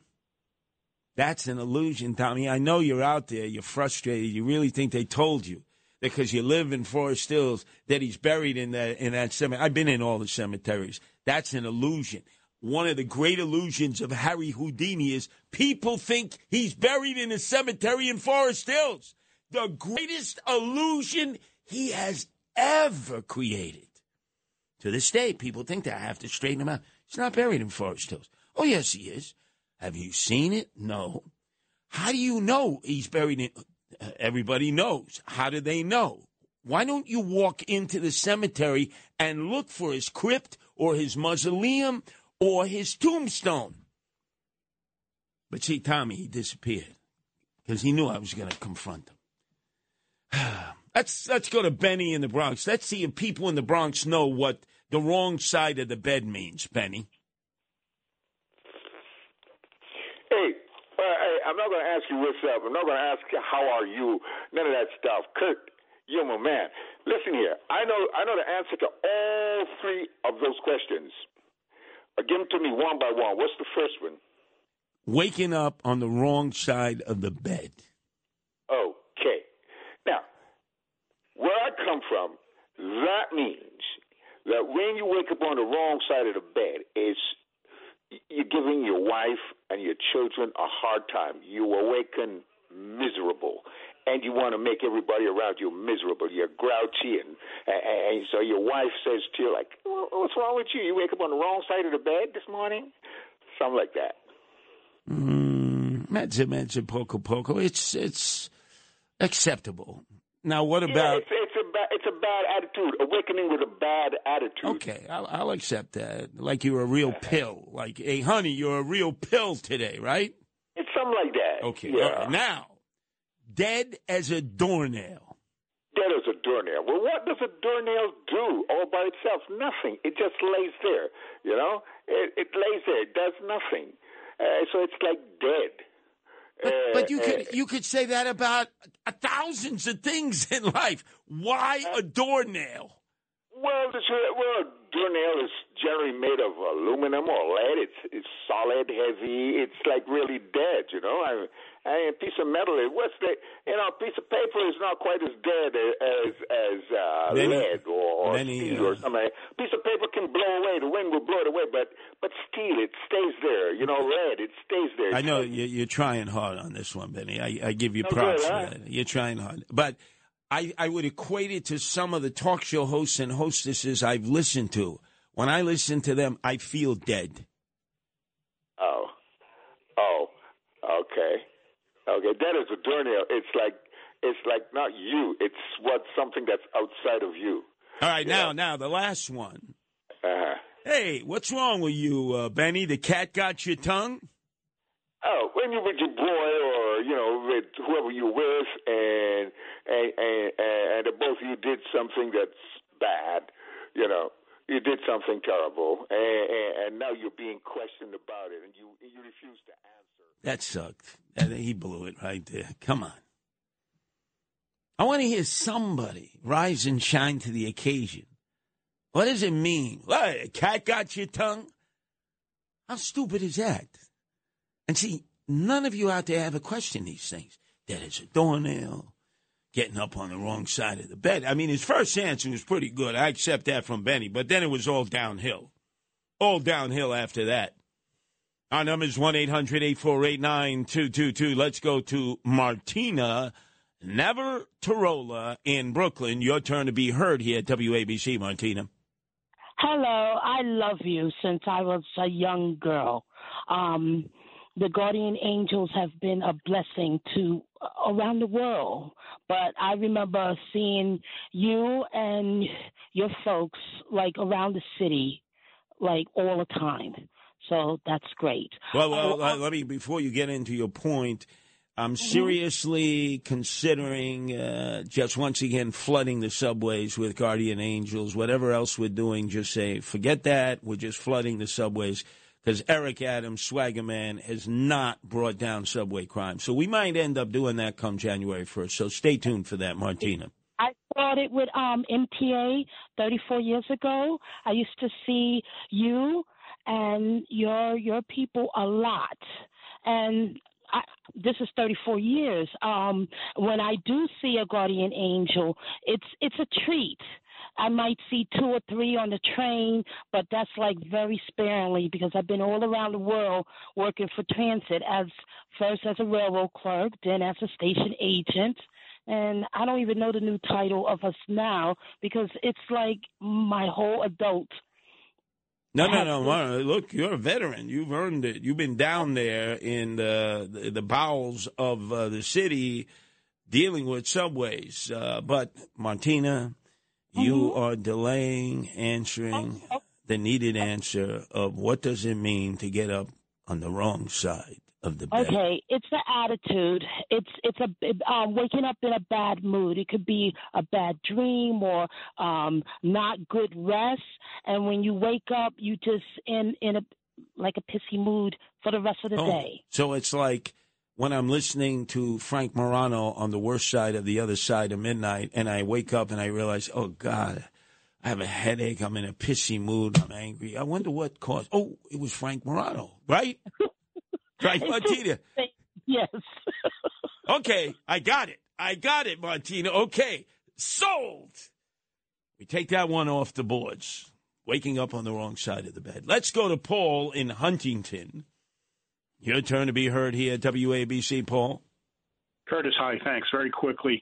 Dead as a Doornail is an historic reference.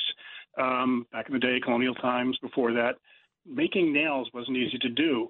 Nails were recovered and reused. So even if you burned something down like a shed, you'd take the nails out of the ashes.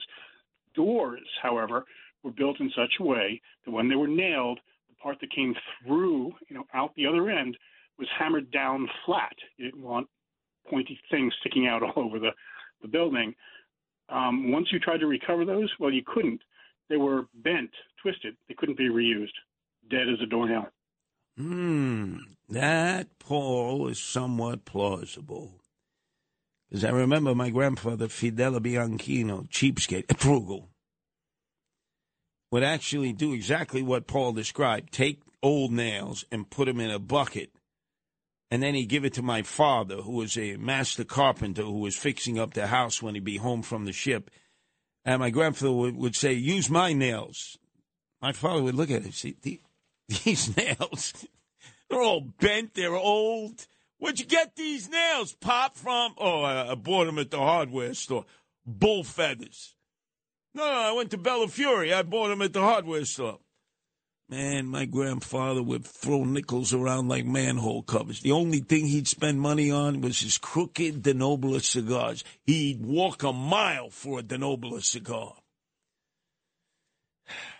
Okay, I'll accept some of that. Dead as a doornail, okay. Getting up on the wrong side of the bed. What about a cat got your tongue? I know that's going to piss Nancy off for the Animal Welfare Hour. Remember what Dominic Carter said 2 weeks ago? It's like when you skin a cat, or words to that effect. Oh, my God, did that traumatize Nancy. By the way, all 18 rescue cats, they listen. It pissed them off, too. Our number is 1-800-848-9222. Uh-oh. Russo is going for the trifecta, the Trinity, the Troika. Russo, you know all three of those answers? I believe so, Curtis. Doornail is dead because it's constantly being slammed by the door.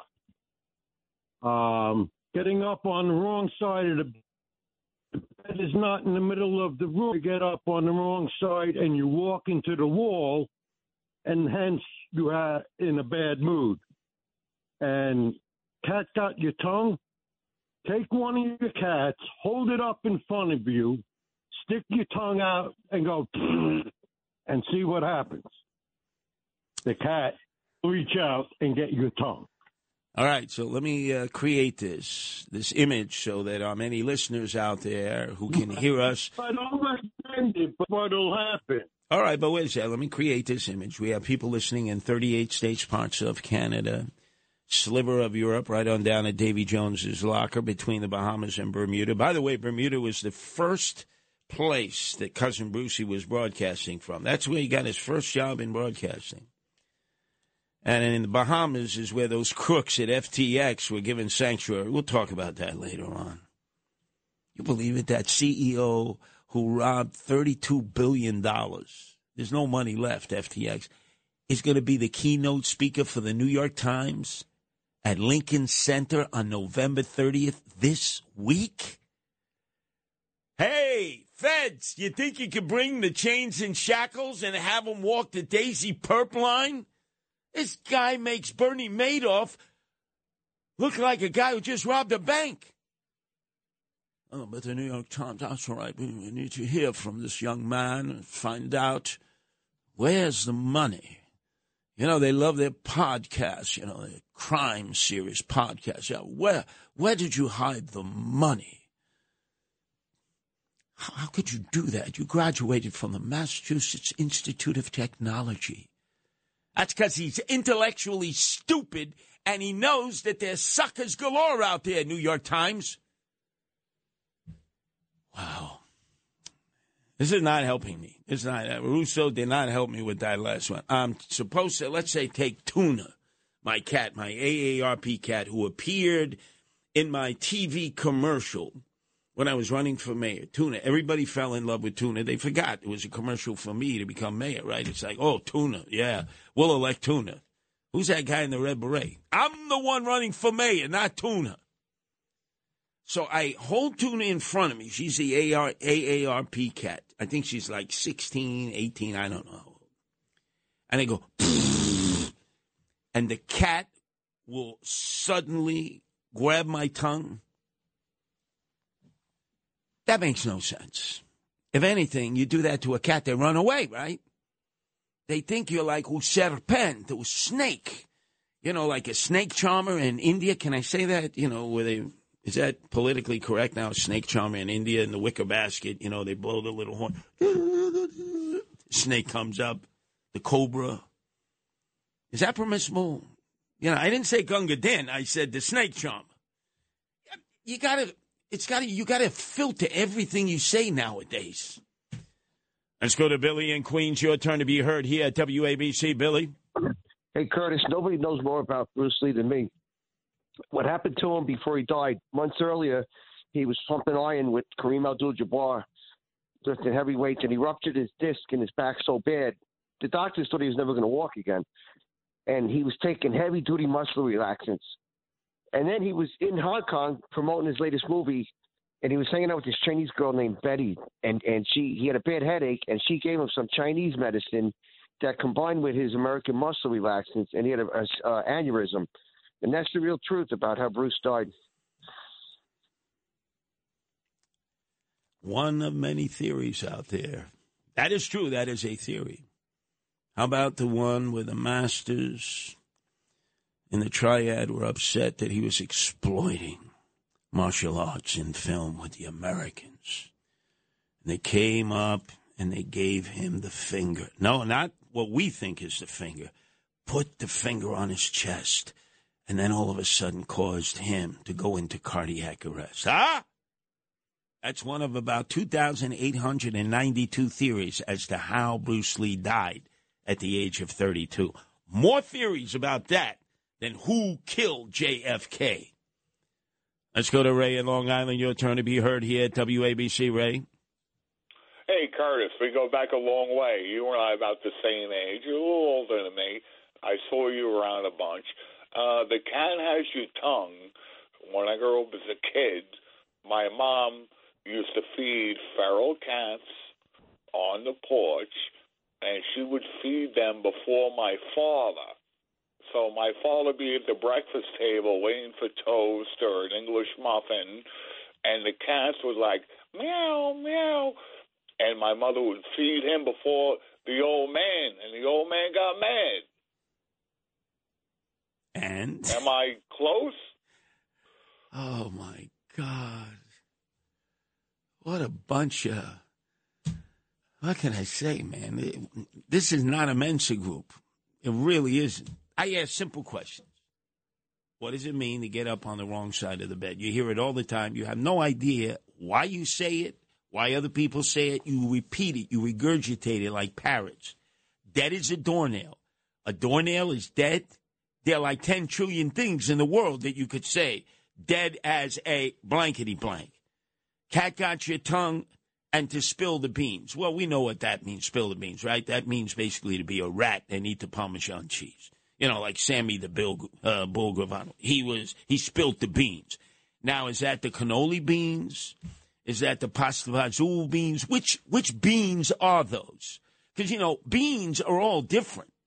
You know, I mean, let's face it, cannoli beans are a lot different than army beans, than Campbell's baked beans, right? I mean, let's be honest, okay? So I can't necessarily, I spill the beans. I open up a can of Campbell's army beans, they used to call it, right? Campbell's beans. It doesn't come out of the can that fast because it's got the sauce in it. So you really can't spill the beans all that quick. Then they're black beans, and then the Cubans would get upset, right? Black beans, oh, my God. You start a war. Red bean, you want red beans or black beans? Will this determine whether I live or die here with MS-13? Do I give it a choice? You know, you go to one of these cantinas run by MS-13, Hampton Bays. You go in there, right? How do you want your rice and beans? With black beans or red beans? Now, if you pick the wrong bean, that could be it for you. Because that means like you're siding with their enemies. You got to know that tricknology. No, I'll have my rice without beans. No, you got to pick one or the other. And then they're all eye-fornicating you and mad-dogging you like they're ready to take their knives out and machetes and chop your head off if you pick the wrong bean. Let's go to Susan, who's calling from New Jersey. Your turn to be heard here at WABC, Susan. Thank you, Curtis. Cat's got your tongue. To me, it means like you're in a conversation, and all of a sudden someone may stop talking, and they'll say, what's the matter? The cat's got your tongue? So it means, why did you stop talking? You don't have your tongue anymore. And I don't know why they refer to cats, except that maybe they swipe at things.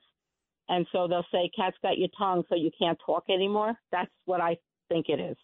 But you don't know, right, Susan? I don't know for sure, but that's what my interpretation now, is. Now, Susan, your tongue, you don't speak.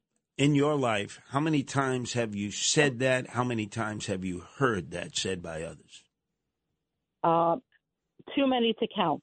Right. So you say to yourself, here's all this time, you've said it yourself, you've heard it said to you, and yet you really don't know what it means. Well, that's what it means to me, but it could mean something different to someone else. Don't you think that you ought to ask somebody what it means first before you keep repeating it, right? Not if it's not a bad thing, no. Mm-mm.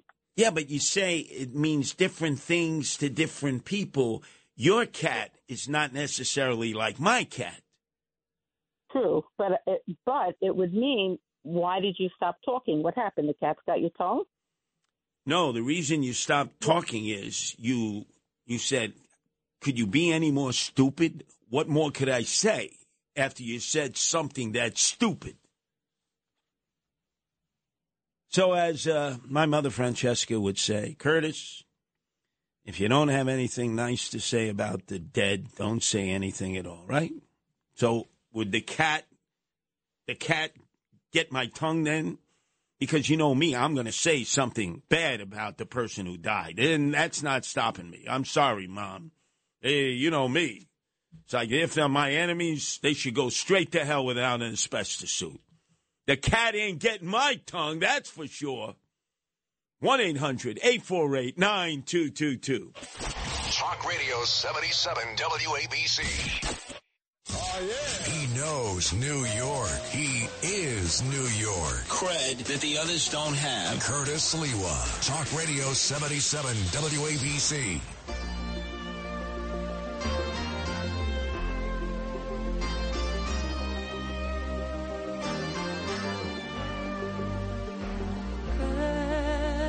When there's nothing but a slow glowing dream that your fear seems to hide deep inside your mind. All alone I have cried silent tears full of pride in a world made of steel, made of stone. Where I hear the music, close my eyes, feel the rhythm, wrap around, take a hold of my heart. What a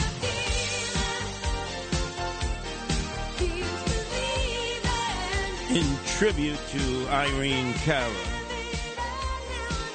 Came from the Bronx legitimately, just like J-Lo, who will release an album finally after 8 years. Jenny round the block, right? Legitimately, Castle Hill, grew up there, went to Preston High School, but man, she is a diva of all divas. If it ain't about Jennifer Lopez, she don't want to know. Between her and Mariah Carey, I don't know who's more of a diva. So she's got this an album she's putting out after 8 years on hiatus. And I already made the proposal that she dedicated to Irene Cara, who passed away last night in Miami Beach. Great singer, great dancer, great choreographer, great actress of Flashdance and Fame. And these songs that she sang, I know inspired J-Lo. I know inspired Mariah Carey and others. And she's from the Bronx. But do you think she'll get any recognition? You see, I would have given Vinny Madunio an A+ for him doing double duty, his own show 5 to 6. And then So Nice, he came back twice for the Dina Martin hour. Much better. He's much better. I mean, 5-star top shelf. Except he did not pay tribute to Irene Cara. This song should have been played somewhere in those 2 hours. Yeah, should have been played. See, he's still JV. He hasn't got to the varsity yet. He's only the prince of Staten Island. The guy who thinks he's the king of Staten Island is on his way here. Frank Morano in his 1972 Yellow Vega that at any moment might go on fire. That's a fire trap. And the floorboards are already rotted out. In order to stop for a red light, it's like Fred Flintstone and Barney Rubble. He puts his feet down through the rotted out floorboards. Gosh.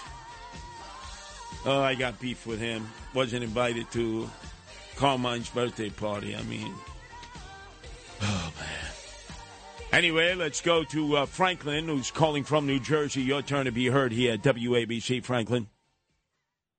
Yes, Curtis, I'll be brief. The ancient Rome superstition was that you had to sleep on the right side of the bed, and if you got out on the left side, that would be bad luck. You'd be in a bad mood all day, and you have trouble. That is a doornail. In the old days, they had wooden pegs that were in place of nails, so if you used a wooden peg and nailed it in, you couldn't get it out. It was dead as forever. Cats on nine tails was the thing about the cat's got your tongue. That was in olden times on sailing ships. They had the cat o' nine tails for lashes, and if you got threatened with that, you keep your mouth shut. So they'd say to the other sailors, say, cat's got your tongue. Spill the beans was in ancient Greek times. They had voting with jars and colored beans. If you spilled them, the election was nullified. It's all as simple as that. Wow. Man, you hit it. You almost hit the quinella there. Franklin, stay on the line.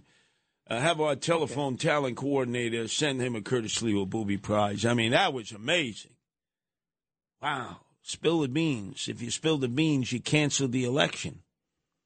You know something? I'm going to be talking with Sid Rosenberg, 7:05 in the morning. You better be listening.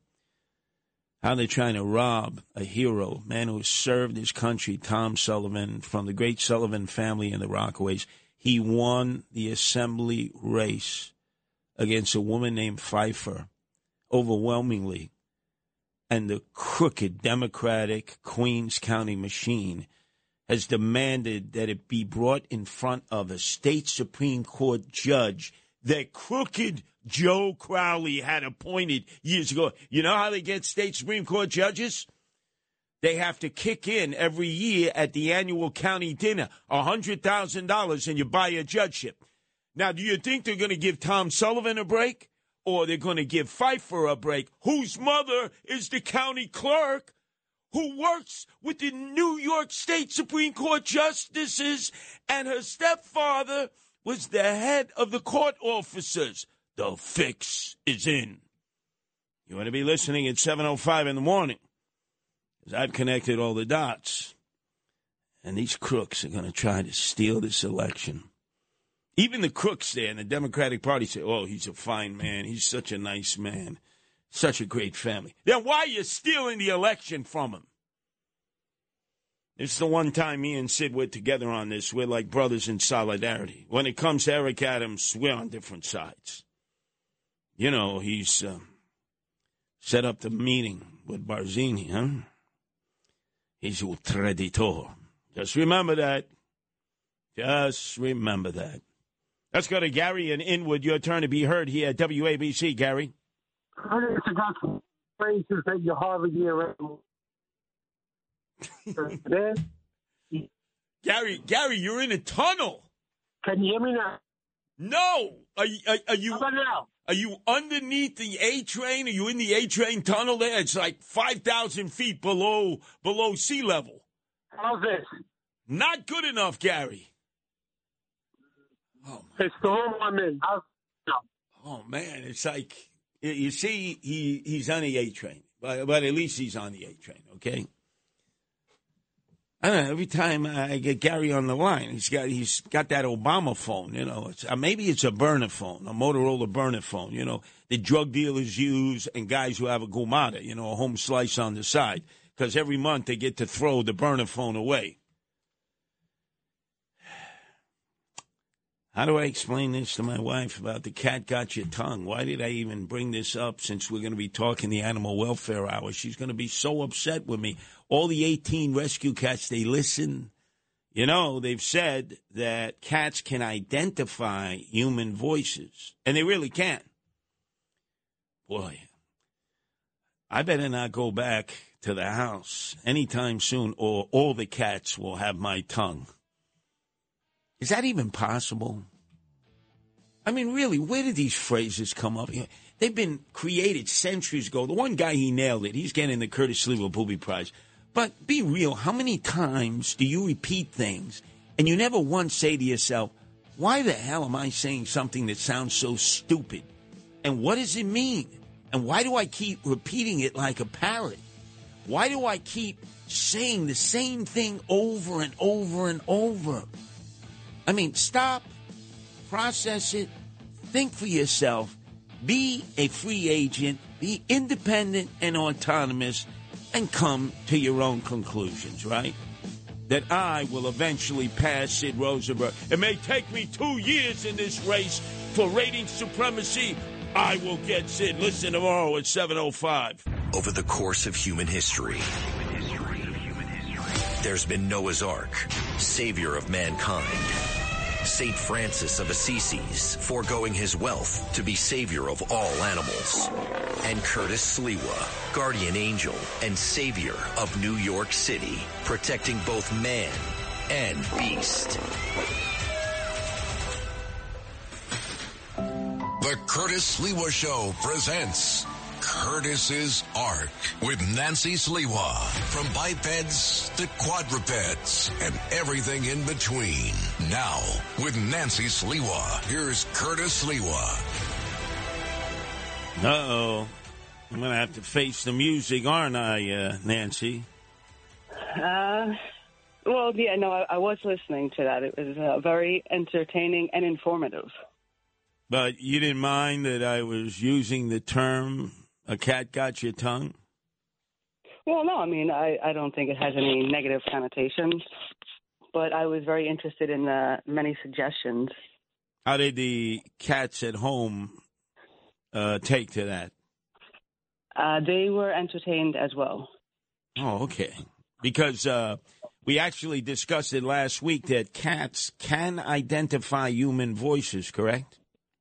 That's correct. Correct. So when I'm on with you, you're at home. Obviously, I'm here in the studio at WABC. Do they know that that's me who's talking on the radio?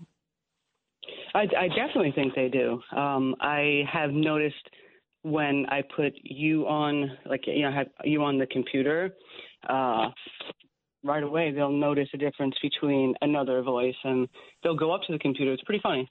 You know, last night, just a side issue before we get into the animal welfare subjects, I had calls from Australia and from Argentina that were crystal clear. In fact, a lot better than some of the calls we get locally, and they were hearing it crystal clear. You listen to it on the stream sometimes and the app? Correct. How much better is that than if you turned on the radio, the old terrestrial radio, to listen? Well, let's see. Well, okay, so I actually did hear the caller from Australia, and on the app on the phone, it sounds so good. I mean, like I said, it's unbelievable how clear that voice is so far away. So, and just, again, the immediacy of it as well. And just very quickly, because there are a lot of people, in my age group, baby boomers, who really don't know what an app is. You're the technological one in the family. I'm a Luddite. How easy is it to get an app on your cell phone? Oh, it's super easy. I mean, all you're doing is going to one thing where it's like the store where you just say what you want to have, and you put in the search bar, so put like WABC, and then it pulls it up. You click on the little button that says install here, and then the minute you install it, it puts it right on your phone, like as an icon. So then when you want to listen, all you do, you press it, and it automatically opens up. So it's like you always have it, and it's, like I said, it's just perfect.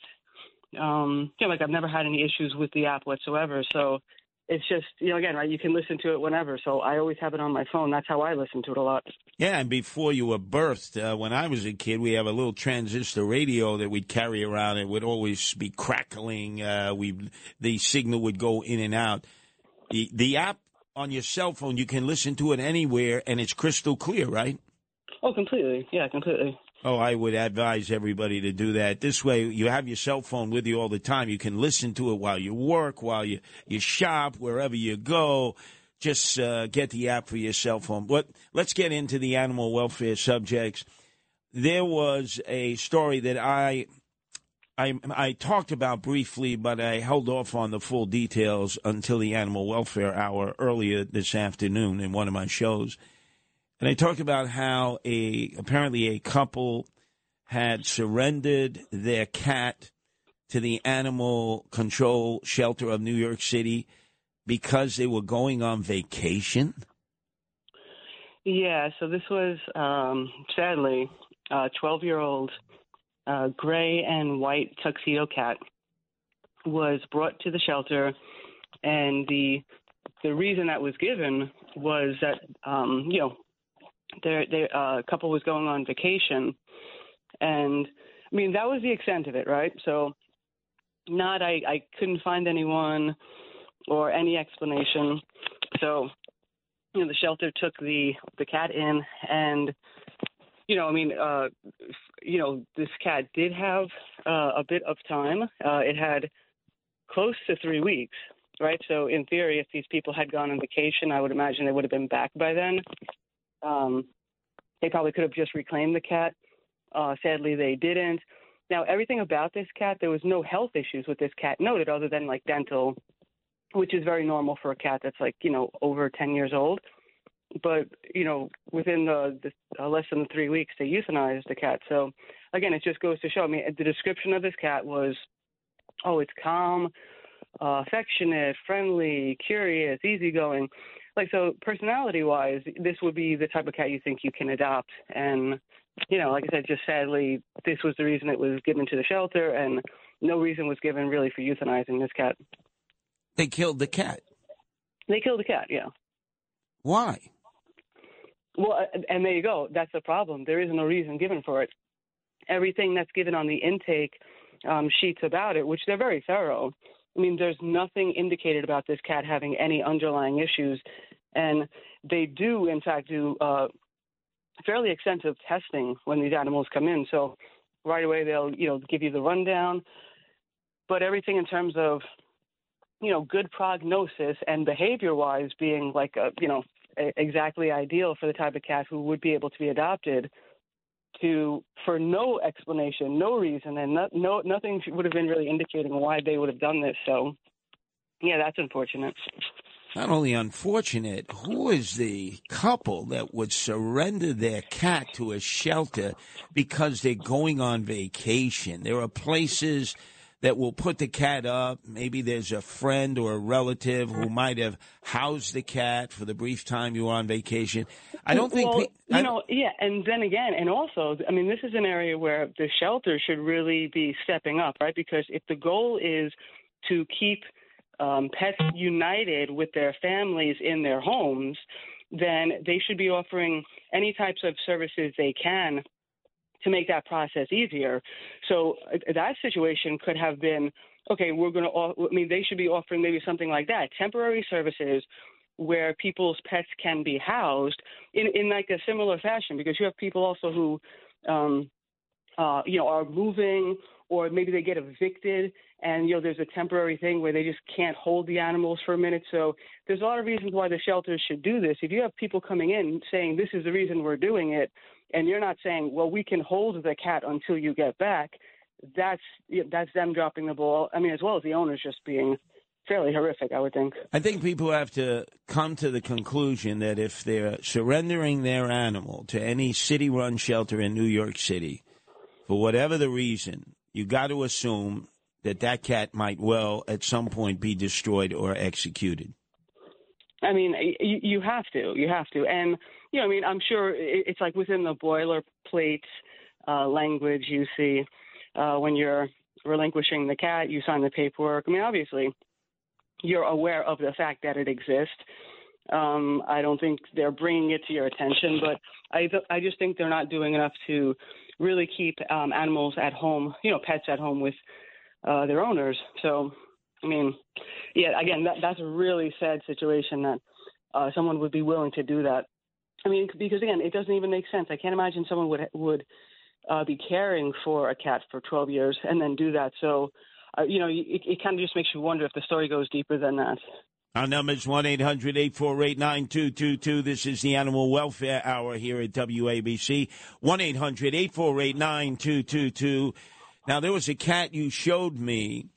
I guess what they call it is, what can we call it? Death row? Is that the appropriate term? Yeah, correct. Well, that is what they call it. So it's like an inmate in the old Sing Sing Ossining when they had the electric chair there that would be housed on death row. It's just a matter of time. And as I've explained, even if Governor Kathy Hochul called up like the old-time prison movies, where the inmate like James Cagney was hoping for a reprieve from the governor, they can reprieve for a human being when there was the death penalty. There's no death penalty anymore. But even if the governor would have called, there's no reprieve, right? Yeah, correct. And there's a situation now involving a blind cat. I know you pointed it out to me. You said, can we go save it? Can we make sure that it's not going to be destroyed or killed or euthanized? Can you explain the circumstances and why it's become a trauma? Well, yeah, so this is another stellar example of a good owner, where this is a cat that's estimated about 13 years old. The cat is blind. They've dubbed the cat Garfield. It's at the Manhattan shelter. And the people, relinquished, the cat to the shelter. And again, you don't necessarily need reasons why you're doing that. So I'm not sure if they gave a reason why they did it. But as soon as they did this, they asked right away, well, can we sort of trade this cat in for a kitten? Which is just completely disturbing that they did that. So this cat is now sitting at the shelter. It is available for adoption. And like I said, so it's blind. I mean, I've inquired into it, but I haven't gotten any word yet whether any rescues have grabbed this cat yet. So I'm just not sure. But it's a blind senior that was someone tried to trade in, as though that was, like going to like a car lot, for trade-in value. I mean, it's just so sad that this would have, this is this cat's fate winding up in the shelter like this. Now, point out from our own circumstance, I remember you rescued a cat named Homer, who's no longer with us, an older cat who was blind, I guess, from birth. Explain why so many cats are blind or can't even see out of one eye, and how they still can function, they still can survive, and still have a great life, because there's a certain assumption out there that if a cat is blind, that's it. They should be euthanized. Oh, yeah. So, in terms of Homer, I mean, Homer was also a senior cat. And, Homer, I mean, completely as interactive as you could, imagine a cat to be. I mean, even more so than a senior cat. And the only thing that, we did just to accommodate was put little steps. Like, so they have the steps that you have for animals, where it makes it easy for them to get onto little surfaces, because obviously, there's limited mobility. You can't climb, and again, just, and of course, Homer always, the minute that you would sit down at the desk or you would sit down to go to sleep, I mean, right away, he didn't have to see you to know where you were, to go right next to you the minute you sat down. So, I mean, all the other senses are extremely heightened. So I don't really think, especially when you have an indoor cat, I don't think that, really affects anything. If anything, it just more affects what you need to do in terms of, really just trying to accommodate. So I was very mindful of not moving things around, because they learn the space once they walk their out for a little bit, and you do something like move a piece of furniture, they have to learn it brand new. So, you want to be mindful of things like that. But other than that, I mean, they're completely like every other cat that we've ever had. Why are so many cats blind?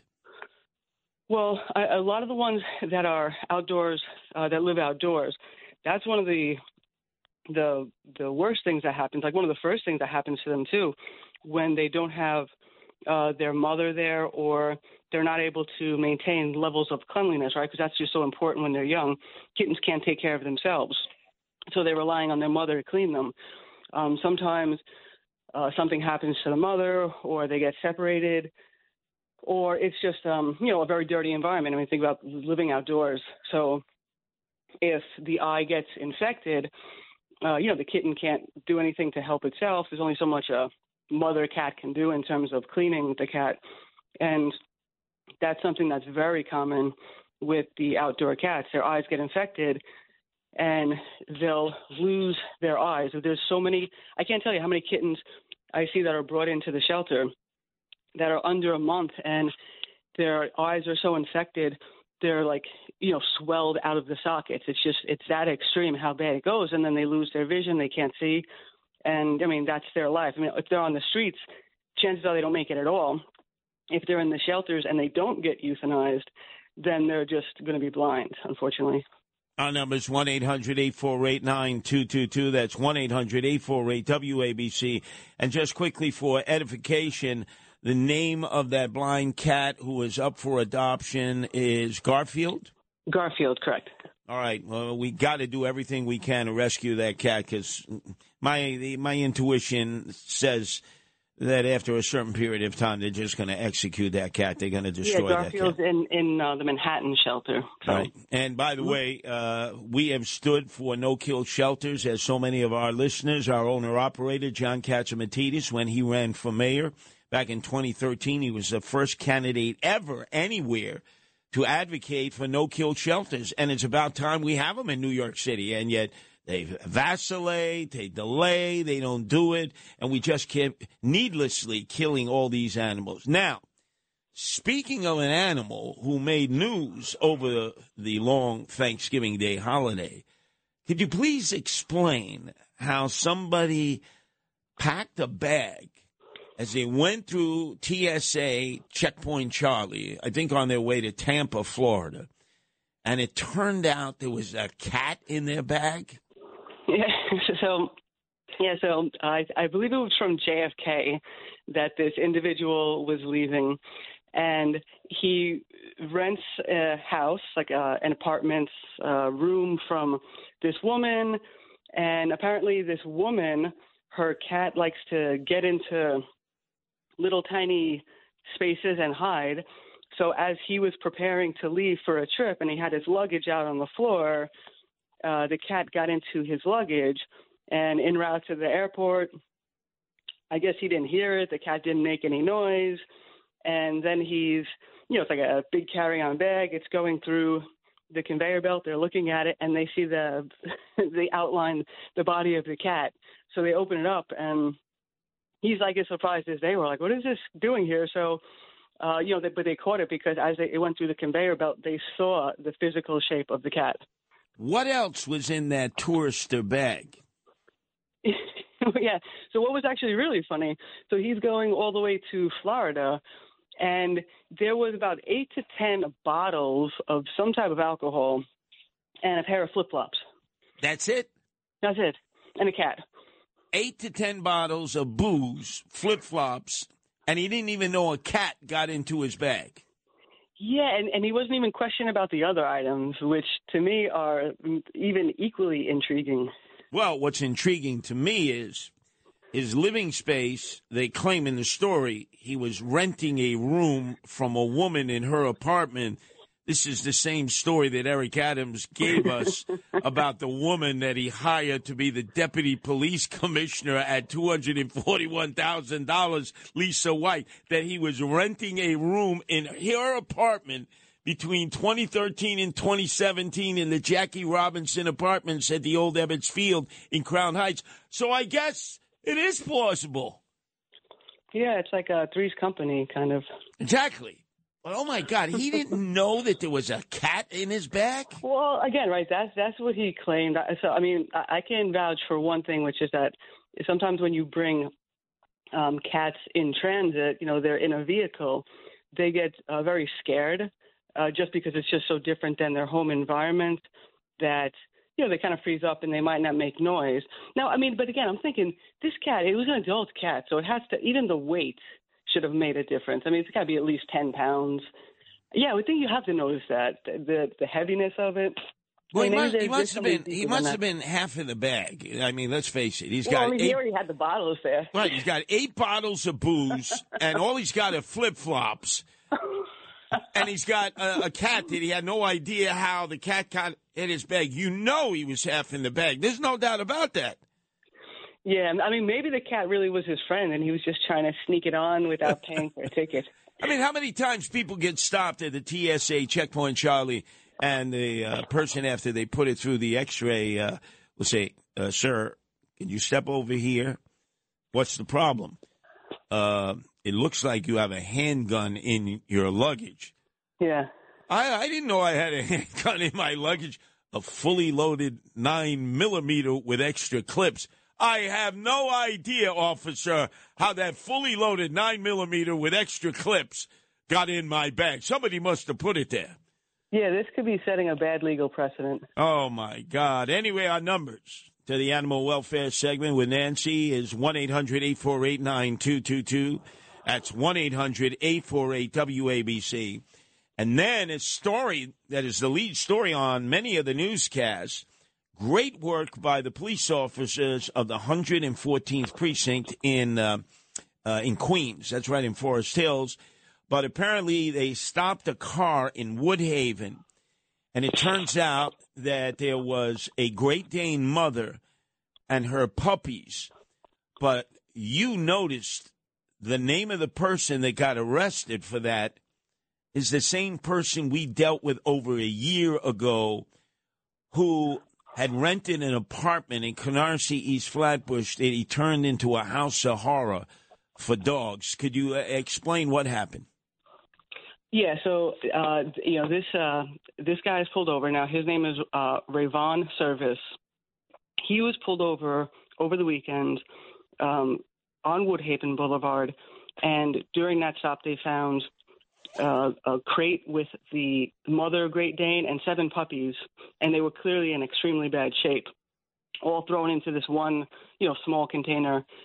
So now this guy, he was charged, like he has the charges against him related to the animal abuse. Now, he's the same individual who last year in Brooklyn, he was doing the same thing, breeding dogs in an apartment that not even himself, it was his parents who had initially rented it.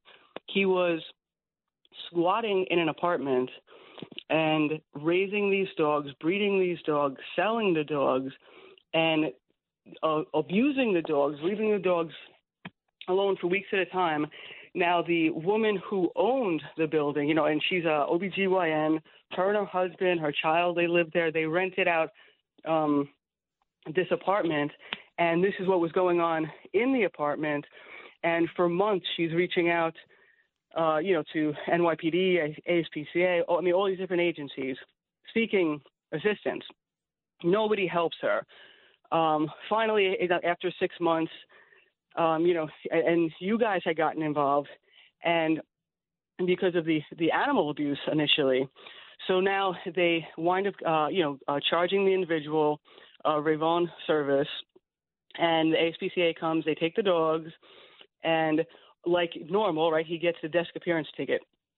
Right away that night, he comes back to that place, and he's with the police. The police let him in. Well, yeah, you live here. You rent the place. So they let him in. That night, he assaults her, the landlord, the husband, in front of the children that they have. So now he gets arrested for assault. Now, it turns out that the year before he was even in this place, he had been living in Bay Ridge doing this same thing in another apartment. So this is this guy's MO. He continues to breed the animals, abuse the animals. There, he abused the landlord because she called him out for abusing the animals. And right away, and now he's already out doing the same thing again.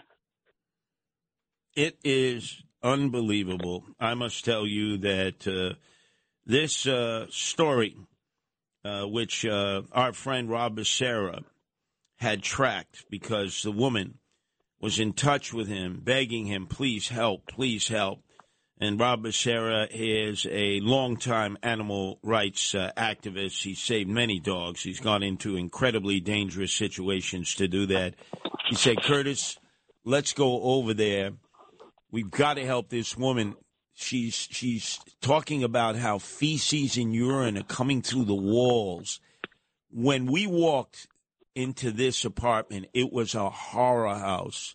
It was a torture chamber. He had chains. He had shackled these dogs. He had tortured these dogs. He was finally arrested. And as you mentioned, he came back under the cover of darkness with his homeboys, and they tried to kill the landlord and his wife. I believe at this point, they so frightened them. It's right on the border of Canarsie, East Flatbush, near Brookdale Hospital, that this family fled to New Jersey. And he continues, as you pointed out, to do it again and again and again. And I think in this case, is enough for the criminal justice system, enough for the police. There's only so much they can do. This requires taking things into our own hands. This guy is now on my radar screen. He's got to be stopped. Now, I'm not going to explain to people how I'm going to stop him, but he's got to be stopped. He's a dog torturer, a dog killer, He's defiant. He's brazen. He doesn't think anything can happen to him. Nobody in the criminal justice system seems to care about this. So it's happened now in Queens. It's happened in Brooklyn. Nothing's been done. The police are handcuffed. I mean, they can't even keep human beings in jail for attacking other human beings and trying to kill them. They're not going to treat this in the same capacity. So if all of a sudden I was to go out there and take care of this on my own, I would be the one who would be called a vigilante. I'm the one who's wrong when we know that this guy is going to continue to torture dogs and kill dogs and derive extraordinarily and get a vicarious thrill out of it. Now, and an interesting thing to this, too. Now, the landlord, Kenesha Gilbert, one of the people she was appealing to for 6 months was a public advocate. She got no response. Now, this was because of the combination of the animal abuse and what was going on in the apartment, the squatting, no assistance whatsoever. Now, one of the things that the politicians are trying to put forward now is the landlords and being denied the criminal background checks. And one of the people who's already signed on board with that is the public advocate. And the idea, we want to give everyone a fresh start. Yeah, that's great. But this person right here, who's this animal abuser, who's already been cited multiple times for breeding dogs in places once he gets there and squatting and breeding dogs and abusing animals, if you're not able to do a criminal background check, you wouldn't know that he's done this multiple times and likely going to do it when he rents from you. That's why you need to know what people have done. That's important. Yes, you're right. Jumani Williams, who's never there to be a public advocate for the right reasons, was contacted by this landlady who owned the building, as you mentioned, a nurse, an African-American woman. He didn't even respond. He's promoted this legislation that Tiffany Caban is the author of. She's basically the right-hand woman for AOC, All Out Crazy, the Democrat Socialists of America. They don't want landlords, landladies, owners of buildings to have the right to do a background check. You're right. This guy will have impunity to go from apartment to apartment and set up torture chambers for dogs. And he will be protected by the city council that's saying to landladies and landlords, you have no right to know the background of a man who's on a mission to kill, torture, and destroy as many dogs as he can. Absolutely. And he can threaten you. Yeah, well, I'm not going to say anything else. I'm just taking matters into my own hands, as I've always done. Yeah. I am known as the world's #1 vigilante, right? They made a documentary about it.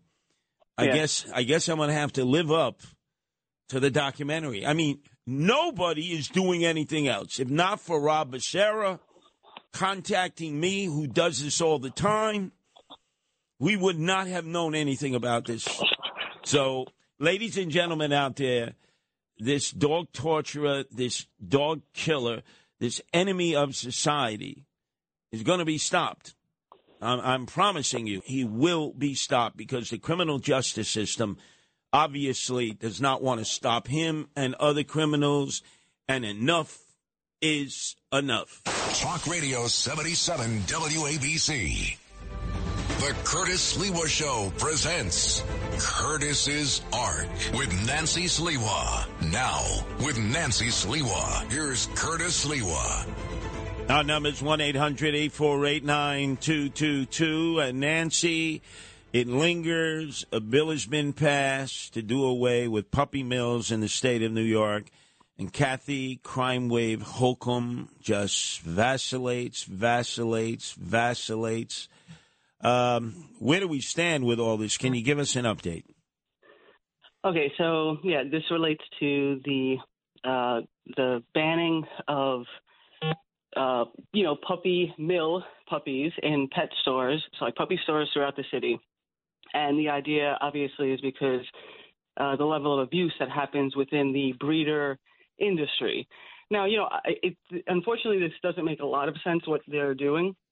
And the concept of it is great, except that, it targets these stores specifically and not the market in general, right? So people will continue to to sell them. Otherwise, individuals can continue to sell them. So that's where now you have the backlash from these stores. They feel like, oh, well, you're targeting us and you're not really going after the problem at large, right? So, I mean, now that's correct, but it shows you like the slow amount of time that it takes. This was initially introduced in 2019, and it finally got approved 2022. And supposedly, if it gets signed by the end of this year, then they can start implementing it 2024. All of these years that are passing, that nothing's being done about it. The other thing that it's trying to do, though, is to get more shelter dogs adopted. So the concept is, well, if you don't have the puppy stores in the city, having all the space taken up by these designer dogs or, breeder puppies or whatever you want to call them, then people are going to be more inclined to get the shelter rescue dogs. And I think they're completely missing the point on that, too. I don't think that makes any sense whatsoever because part of it is just completely the location of it. You have people who can visit the dogs, see the dogs in their own neighborhood, prior to adopting. Maybe they have like interaction directly with them. The places, like the location where these shelters are, the city shelters are so horrific. It's so hard to get to them. It's the worst sort of atmosphere. So, for instance, if you want to go to Brooklyn, you have to take the subway, you have to take the bus. You're standing outside of, the shelter, which has fences all around it, waiting for someone to let you in after you've made an appointment. You're standing on Linden Boulevard, which has like 10 lanes of traffic. I mean, talk about you couldn't have put the animals in a worse location to be showcased for adoption purposes. And plus, there's no exposure of their personality, right? So I think what they're trying to do here, if they're saying we should take these these dogs out of the puppy stores, well, it might make more sense to actually have the partnerships with these stores and say we're going to be sending some of the animals who are in the shelter system your way. This way you can socialize them, get public familiar with them, because they're going to do the same things they do right now with these puppy mill puppies, which are notoriously sick. And that's the reason why they're trying to ban them, right? Oh, people are getting the puppies are dying. Okay, so you're going to have a partnership. They can start socializing the dogs from the shelters, and then this way they're getting some form of a stipend. So it's more of a partnership. Like, you're not removing their business. You're giving them the opportunity to partner with the city and then also give these animals more of an exposure, which is really key to getting them adopted in the first place. So I think that would make a lot more sense if they approached it that way. Well, that makes sense because listen to what this one woman says in the New York Post article about the update. I could have adopted, but I don't think I'd find the one at a shelter. I know it sounds terrible for me to say, but there's health risks when you adopt. I don't think a lot of first-time dog owners are going to have the money and time to deal with all the health issues sheltered dogs have. Could you straighten her out on that, Nancy? Yeah, I mean, and again, and this is like a lot of the perception, right? There's this idea that every animal at the shelter is, somehow dysfunctional, medically challenged, socially, you're just going to take like forever to, and that's really part of the problem, right? There is this perception, and there isn't a lot that's done to, counterbalance that. And unfortunately, the setup of the shelters isn't conducive to really anything otherwise, because the shelters are horrific locations. They're not animal friendly at all. Cement holding places for these animals, very little exposure time, very little socialization. They're yelling, screaming. The place smells. I mean, it's a horrible place for animals to be, and it's no way for people to judge the personality. So, yeah, it's I mean, I can understand why the perception exists, but it's not the case that's how the animals are, and that's why once you start showcasing them one by one, people can be introduced. Oh, this is this animal's story. Oh, this is where this animal came from. There's a lot of them that have none of those issues that she's citing. Our number's 1-800-848-9222. Let's go to the phones. It's Michael in Brooklyn. Your turn to be heard here on the Animal Welfare Edition here at WABC. Michael. Curtis, Nancy, the best hour of radio right here. I appreciate everything that you guys do. I want to tell you a quick story about cat adoption. So I walked into the North Shore Animal League out on Long Island, kind of where you grew up, I guess, Nancy, somewhere out there. Yeah. Yep. And my wife and I walked in, and my wife's favorite cat unfortunately passed away, so we were like, we have to get a replacement. So we go in there, and basically what happened was that there was this one cat that was like just like it wanted to be adopted so bad.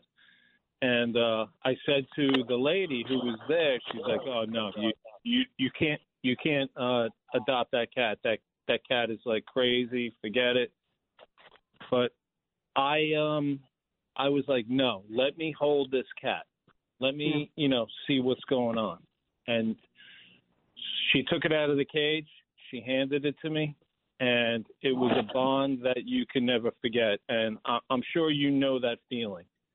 Yeah. And we took it home, and unbelievable, the most beautiful thing that you could ever imagine. So I would definitely agree, and I wasn't even a cat person. So, but this cat changed my life in a certain sense, like kind of like, I could see Curtis, tough guy, but once, you're with the, once you get that taste of, the cats and how interesting they are, you're changed forever. Do you agree with that? Oh, totally. Absolutely. In fact, we were referring to Homer that Nancy had rescued from the shelter, who was an older cat but blind from birth. And that cat took to me right away. In fact, when I was in proximity to Homer, Homer would meow. Homer would meow. And Homer would come and would lay on my chest. And that has a habit of taking your blood pressure down. Cats are able to do that. And he just sensed that my blood pressure was high because I was going through a period. It was like off the chart, Michael. It would like be 258 over 120. And people would say, you got to go to the ICU. You got to go to the ER. You'll stroke out. You'll die. And Homer would sense that, even though he was blind. He would crawl up on my chest as I was laying there because I was saying to myself, should I go? Should I not go? Should I go? And then all of a sudden, Nancy would take my blood pressure. I had to make a decision an hour later, and it was down like 40 points. It was down to like 180, something that I could begin to manage. That's how effective cats can be. I agree with that. That's like why, like, the kings and queens, like Cleopatra was a massive cat lover. She, especially the orange cats. That's another question, quick, Nancy. I don't want to take up your time, but do you think like the different colored cats have different personalities? You know what? It's funny. We have for the first time one of the rescue kittens. It's like about 5 months now, and it's an orange cat. This is the first time I've had an orange cat. So I've had people before in the past say to me, "Oh, do you have like a ginger cat? Do you have, and so there seems to be this idea that there are personality traits associated with certain types of colors, right? So now I would think maybe it's more to do with the breed, but I think there is that element of the color thing because for some reason I've always gotten great reviews about the orange cat. So I'm waiting to see like if it holds true or not. But yeah, maybe some of the breeds, but I definitely think a lot of it has to do with just how you interact with them.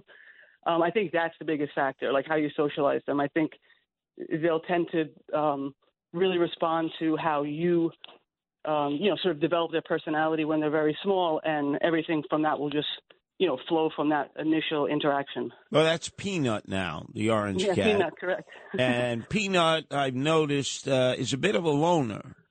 Hasn't necessarily bonded with the other cats, but isn't a troublemaker either, like Whiskers. Yeah, exactly. Peanut's very calm. Let's go to Mike in Queens. Your turn to be heard here on the Welfare Hour of WABC. Mike. Hello. Yes, you were talking about blind cats. I don't know if people know. If you just give cats people food, they can go blind. They need cat food because I think it has taurine in it. Am I correct? I know it does have taurine in it. I know that taurine is bad for cats and bad for their eyes. But yeah, I wasn't aware there's always like that idea of not feeding them people food, but I wasn't aware of that connection with the blindness of that. No, I'm not saying taurine causes it. If they get the cat food, the taurine prevents the blindness. Oh, I see what you're saying. Okay. Well, I understand because I used to just give people food, and then I found out from my doctor, the vet, that they have to have taurine, unless I got the story wrong. Well, I'll tell you what, Mike, we'll research that, and next week Nancy will come back and give an educated response because you should check with Dr. Nasser on that, who's the vet that we use. Where is Dr. Nasser located again, Nancy? He's in Windsor Terrace. Yeah, he's got a great location. It's right near the road that you would take to go towards Coney Island. Prospect Expressway, it's like right off the BQE, right off, right after the tunnel and bridge. No, so it's like right off the road. He's just a fabulous vet from Egypt. He does so much work for people in the community. He loves the cats. He's so good. Yeah, so can you contact him tomorrow and ask him about that so that we could report to our audience next week? Absolutely. Let's go to Michael in New Jersey. Your turn to be heard here on the Animal Welfare Edition here at WABC. Michael. Curtis, have you ever tried giving one-a-day animal pills to the cats? So you mean like the one-a-day vitamins that we took as kids? The vitamins, yes. If you run or if you're running low on the tablets that the vet says you can give to the cat. And the same thing you do, the chewable dog vitamins for dogs, because my mother, when she was running low, would give Sonny, our beagle, a one-a-day vitamin. And she would open the mouth, plop the pill in, tilt her mouth up, and stroke her chin to make it go down. And then she would let the dog drink some fresh water. Wow. Now, Nancy, have you had any experiences where animals that you've had or other people have had vitamins? Well, chewable Flintstones. No, I'm kidding. I've never heard of anyone using human vitamins for animals. I'm not sure if there would be. Again, right, like anything, right, I would imagine it's not ideal, and depending upon what it is that you're giving, it might be a very specific type of thing. I know, for instance, with cats, right, so they're allergic to certain things that would never occur to me, so maybe depending upon what is in it. But I mean, again, I would think right off the bat it's not advisable, only because it's that definite possibility you could be giving something that's conflicting with its system. Well, it's interesting. I'll never forget the time we were going to a series of specialists. For me, the ileitis, colitis, and chronic Crohn's disease I had, and a very well-respected surgeon said, I don't believe in vitamins. And I remember you decided to bite your tongue. The cat didn't have your tongue.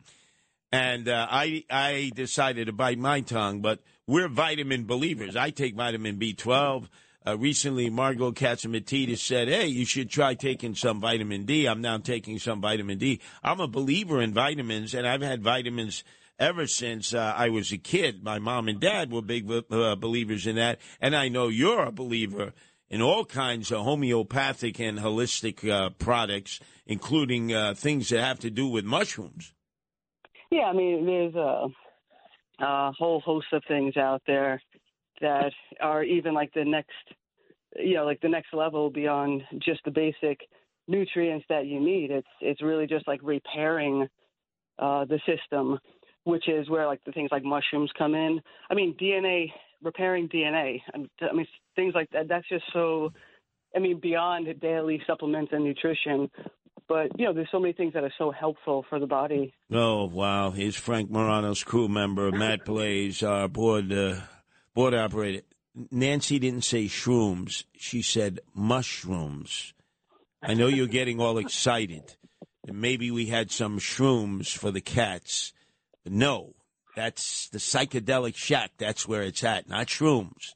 Actual mushroom products. Oh, my God. Anyway, let's go to Deidre, who's calling from New Jersey. Your turn to be heard here at WABC, Deidre. Hi, Curtis and Nancy. I hope you had a nice Thanksgiving. Yes. Okay, Nancy, I have a question for you. Now, this happened years ago. Can a cat get drunk off of green olive juice, like from green olives? Okay. Do you know? Let's see. Well, no, I don't know. Explain that, Deidre. Okay. Have you seen cats sort of licking the juice of the olives? Yes. What happened was, this was years ago. I had a beautiful furry cat, gray and white. And my mother was hosting a New Year's Eve party, and there was a bowl of olives, like green olives on the counter in the juice. So I caught the cat. When I turned around, I was young, I caught the cat, like, licking the olive juice. So when I put it down, the cat down, he was like, within like 10 minutes, he couldn't stand up. He was wobbling. He was like banging into the like things, So I was like, oh my God, something's wrong with the cat. I saw it drinking, like sipping on that green olive juice. So we assumed that the cat, whatever was in the olive juice, like made him like all weary. And you were a kid when this happened. Yes. I was okay. Like, and you said there was like a party, like a New Year's Eve party. Yeah, my mother was hosting one when I was a child. Yeah, maybe your mom was just trying to shield you, and they were actually like spiked olives. I mean, oh, geez, my mother never drank. Deidre, my mother never drank, or my mother never. My mother never. It was even New cursed. Year's Eve, maybe she made an exception. I'm telling you, I'll God honest truth. But we always thought something happened with the green olive juice. Like, why did the cat when I shoot it away? Well, Deidre, I mean, I ate the olives. Like we all ate it. We were, we had kids at the party, adults. Yeah, but Deidre, we have a resident expert who knows all about green olives. In fact, he has them in his 6 martinis a day before noon. That's Frank Morano. We'll ask him because, remember, what it does with the gin and the vermouth is something that only he and he alone would know. So I'm assuming that maybe the cat had some of these green olives. You know how people take the green olive out because they don't want to eat the green olive in a martini? It may have been the juice from the green olives that were in martinis that basically, were basted in that vermouth and that gin. So, I mean, we got a resident expert here. Frank Morano can explain to us all about green olives in martinis. Wow. Did you ever hear anything like that before, Nancy? No. I haven't. But like I said, I wish we could do testing because I still stand by the fact that I think they were spiked olives. Well, if you've seen the martinis that Frank Morano drinks, man, it's so strong. You could say those green olives are spiked after they just they're sauteed in that gin and that vermouth. But anyway, let's go to Barbara in Manhattan. Your turn to be heard here on the Animal Welfare Edition of WABC. Barbara. Hi, Nancy and Curtis. I just have a question that I've been wondering for quite a while. Is the Center for Animal Control and the ASPCA the same organization? I don't think. No. I don't think what. Yeah, because I know the ASPCA, but the Center for Animal Control. That sounds like. I'm not sure. Well, maybe I have the wrong letters. I don't know if I have the right letters or whatever, but what you're talking about where they keep them for 72 hours. Oh, no. Yeah, so that's like the okay, so you mean animal care and control. That's what I mean. Yeah, exactly. no, so that's different, right? So animal care and control is the city-run shelter. So what it is that so New York City has like $25 million and a couple locations, and their job is to, take in animal surrenders and adopt them out. Like, so they're tasked with that, and they hire a company to do that. So the ASPCA, they used to be in charge of, the same thing, but they were relegated to a different thing. So now they're their own independent entity. So they work together at times on certain things. ASPCA used to also have the responsibility for criminally investigating and prosecuting animal abuse. That's been given over to NYPD, which obviously is pretty ridiculous given that they lack the expertise and they're, overburdened. So, yeah, but they are different entities, those two. Oh, yeah, no, I concur with that. The ASPCA should be handling that. They were experts at that. Their agents had guns. They had all the rights of a peace officer, of a police officer. And, the police department, they want to do everything. It's like they want to fight the fire department when there's an accident on the FDR. We'll respond. No. The fire department has the ESU, the jaws of life. No, we're bringing our jaws of life. And they'll sometimes have a fist fight out there as to who's going to respond to what emergency. Hey, cops, you have enough to do trying to grab guys going in and out of stores who are boosting and shoplifting and robbing and stealing and assaulting people. Let the ASPCA, again, do that kind of work that I actually saw them do a very good job with. Our number is 1-800-848-9222. WABC. The Curtis Sliwa Show presents Curtis's Ark with Nancy Sliwa. Now, with Nancy Sliwa, here's Curtis Sliwa. Nancy, speaking of Dominic Carter, who's up next, you know how at the end of his intro music, his theme, there's a voice that we all recognize as Eric Adams. Oh, you tell Dominic Carter, he's my homeboy, Dominic Carter. We go way back. Well, I wonder what Dominic Carter's going to say tonight, starting at 12, about the fact that Eric Adams, his homeboy, who, swagger man with no plan, is cutting out and going 3 days to Qatar to learn about security at World Cup at taxpayers' expense. Will Dominic Carter find out how much this is going to cost us, the sucker taxpayers, and how many folks will be in the entourage traveling to Qatar?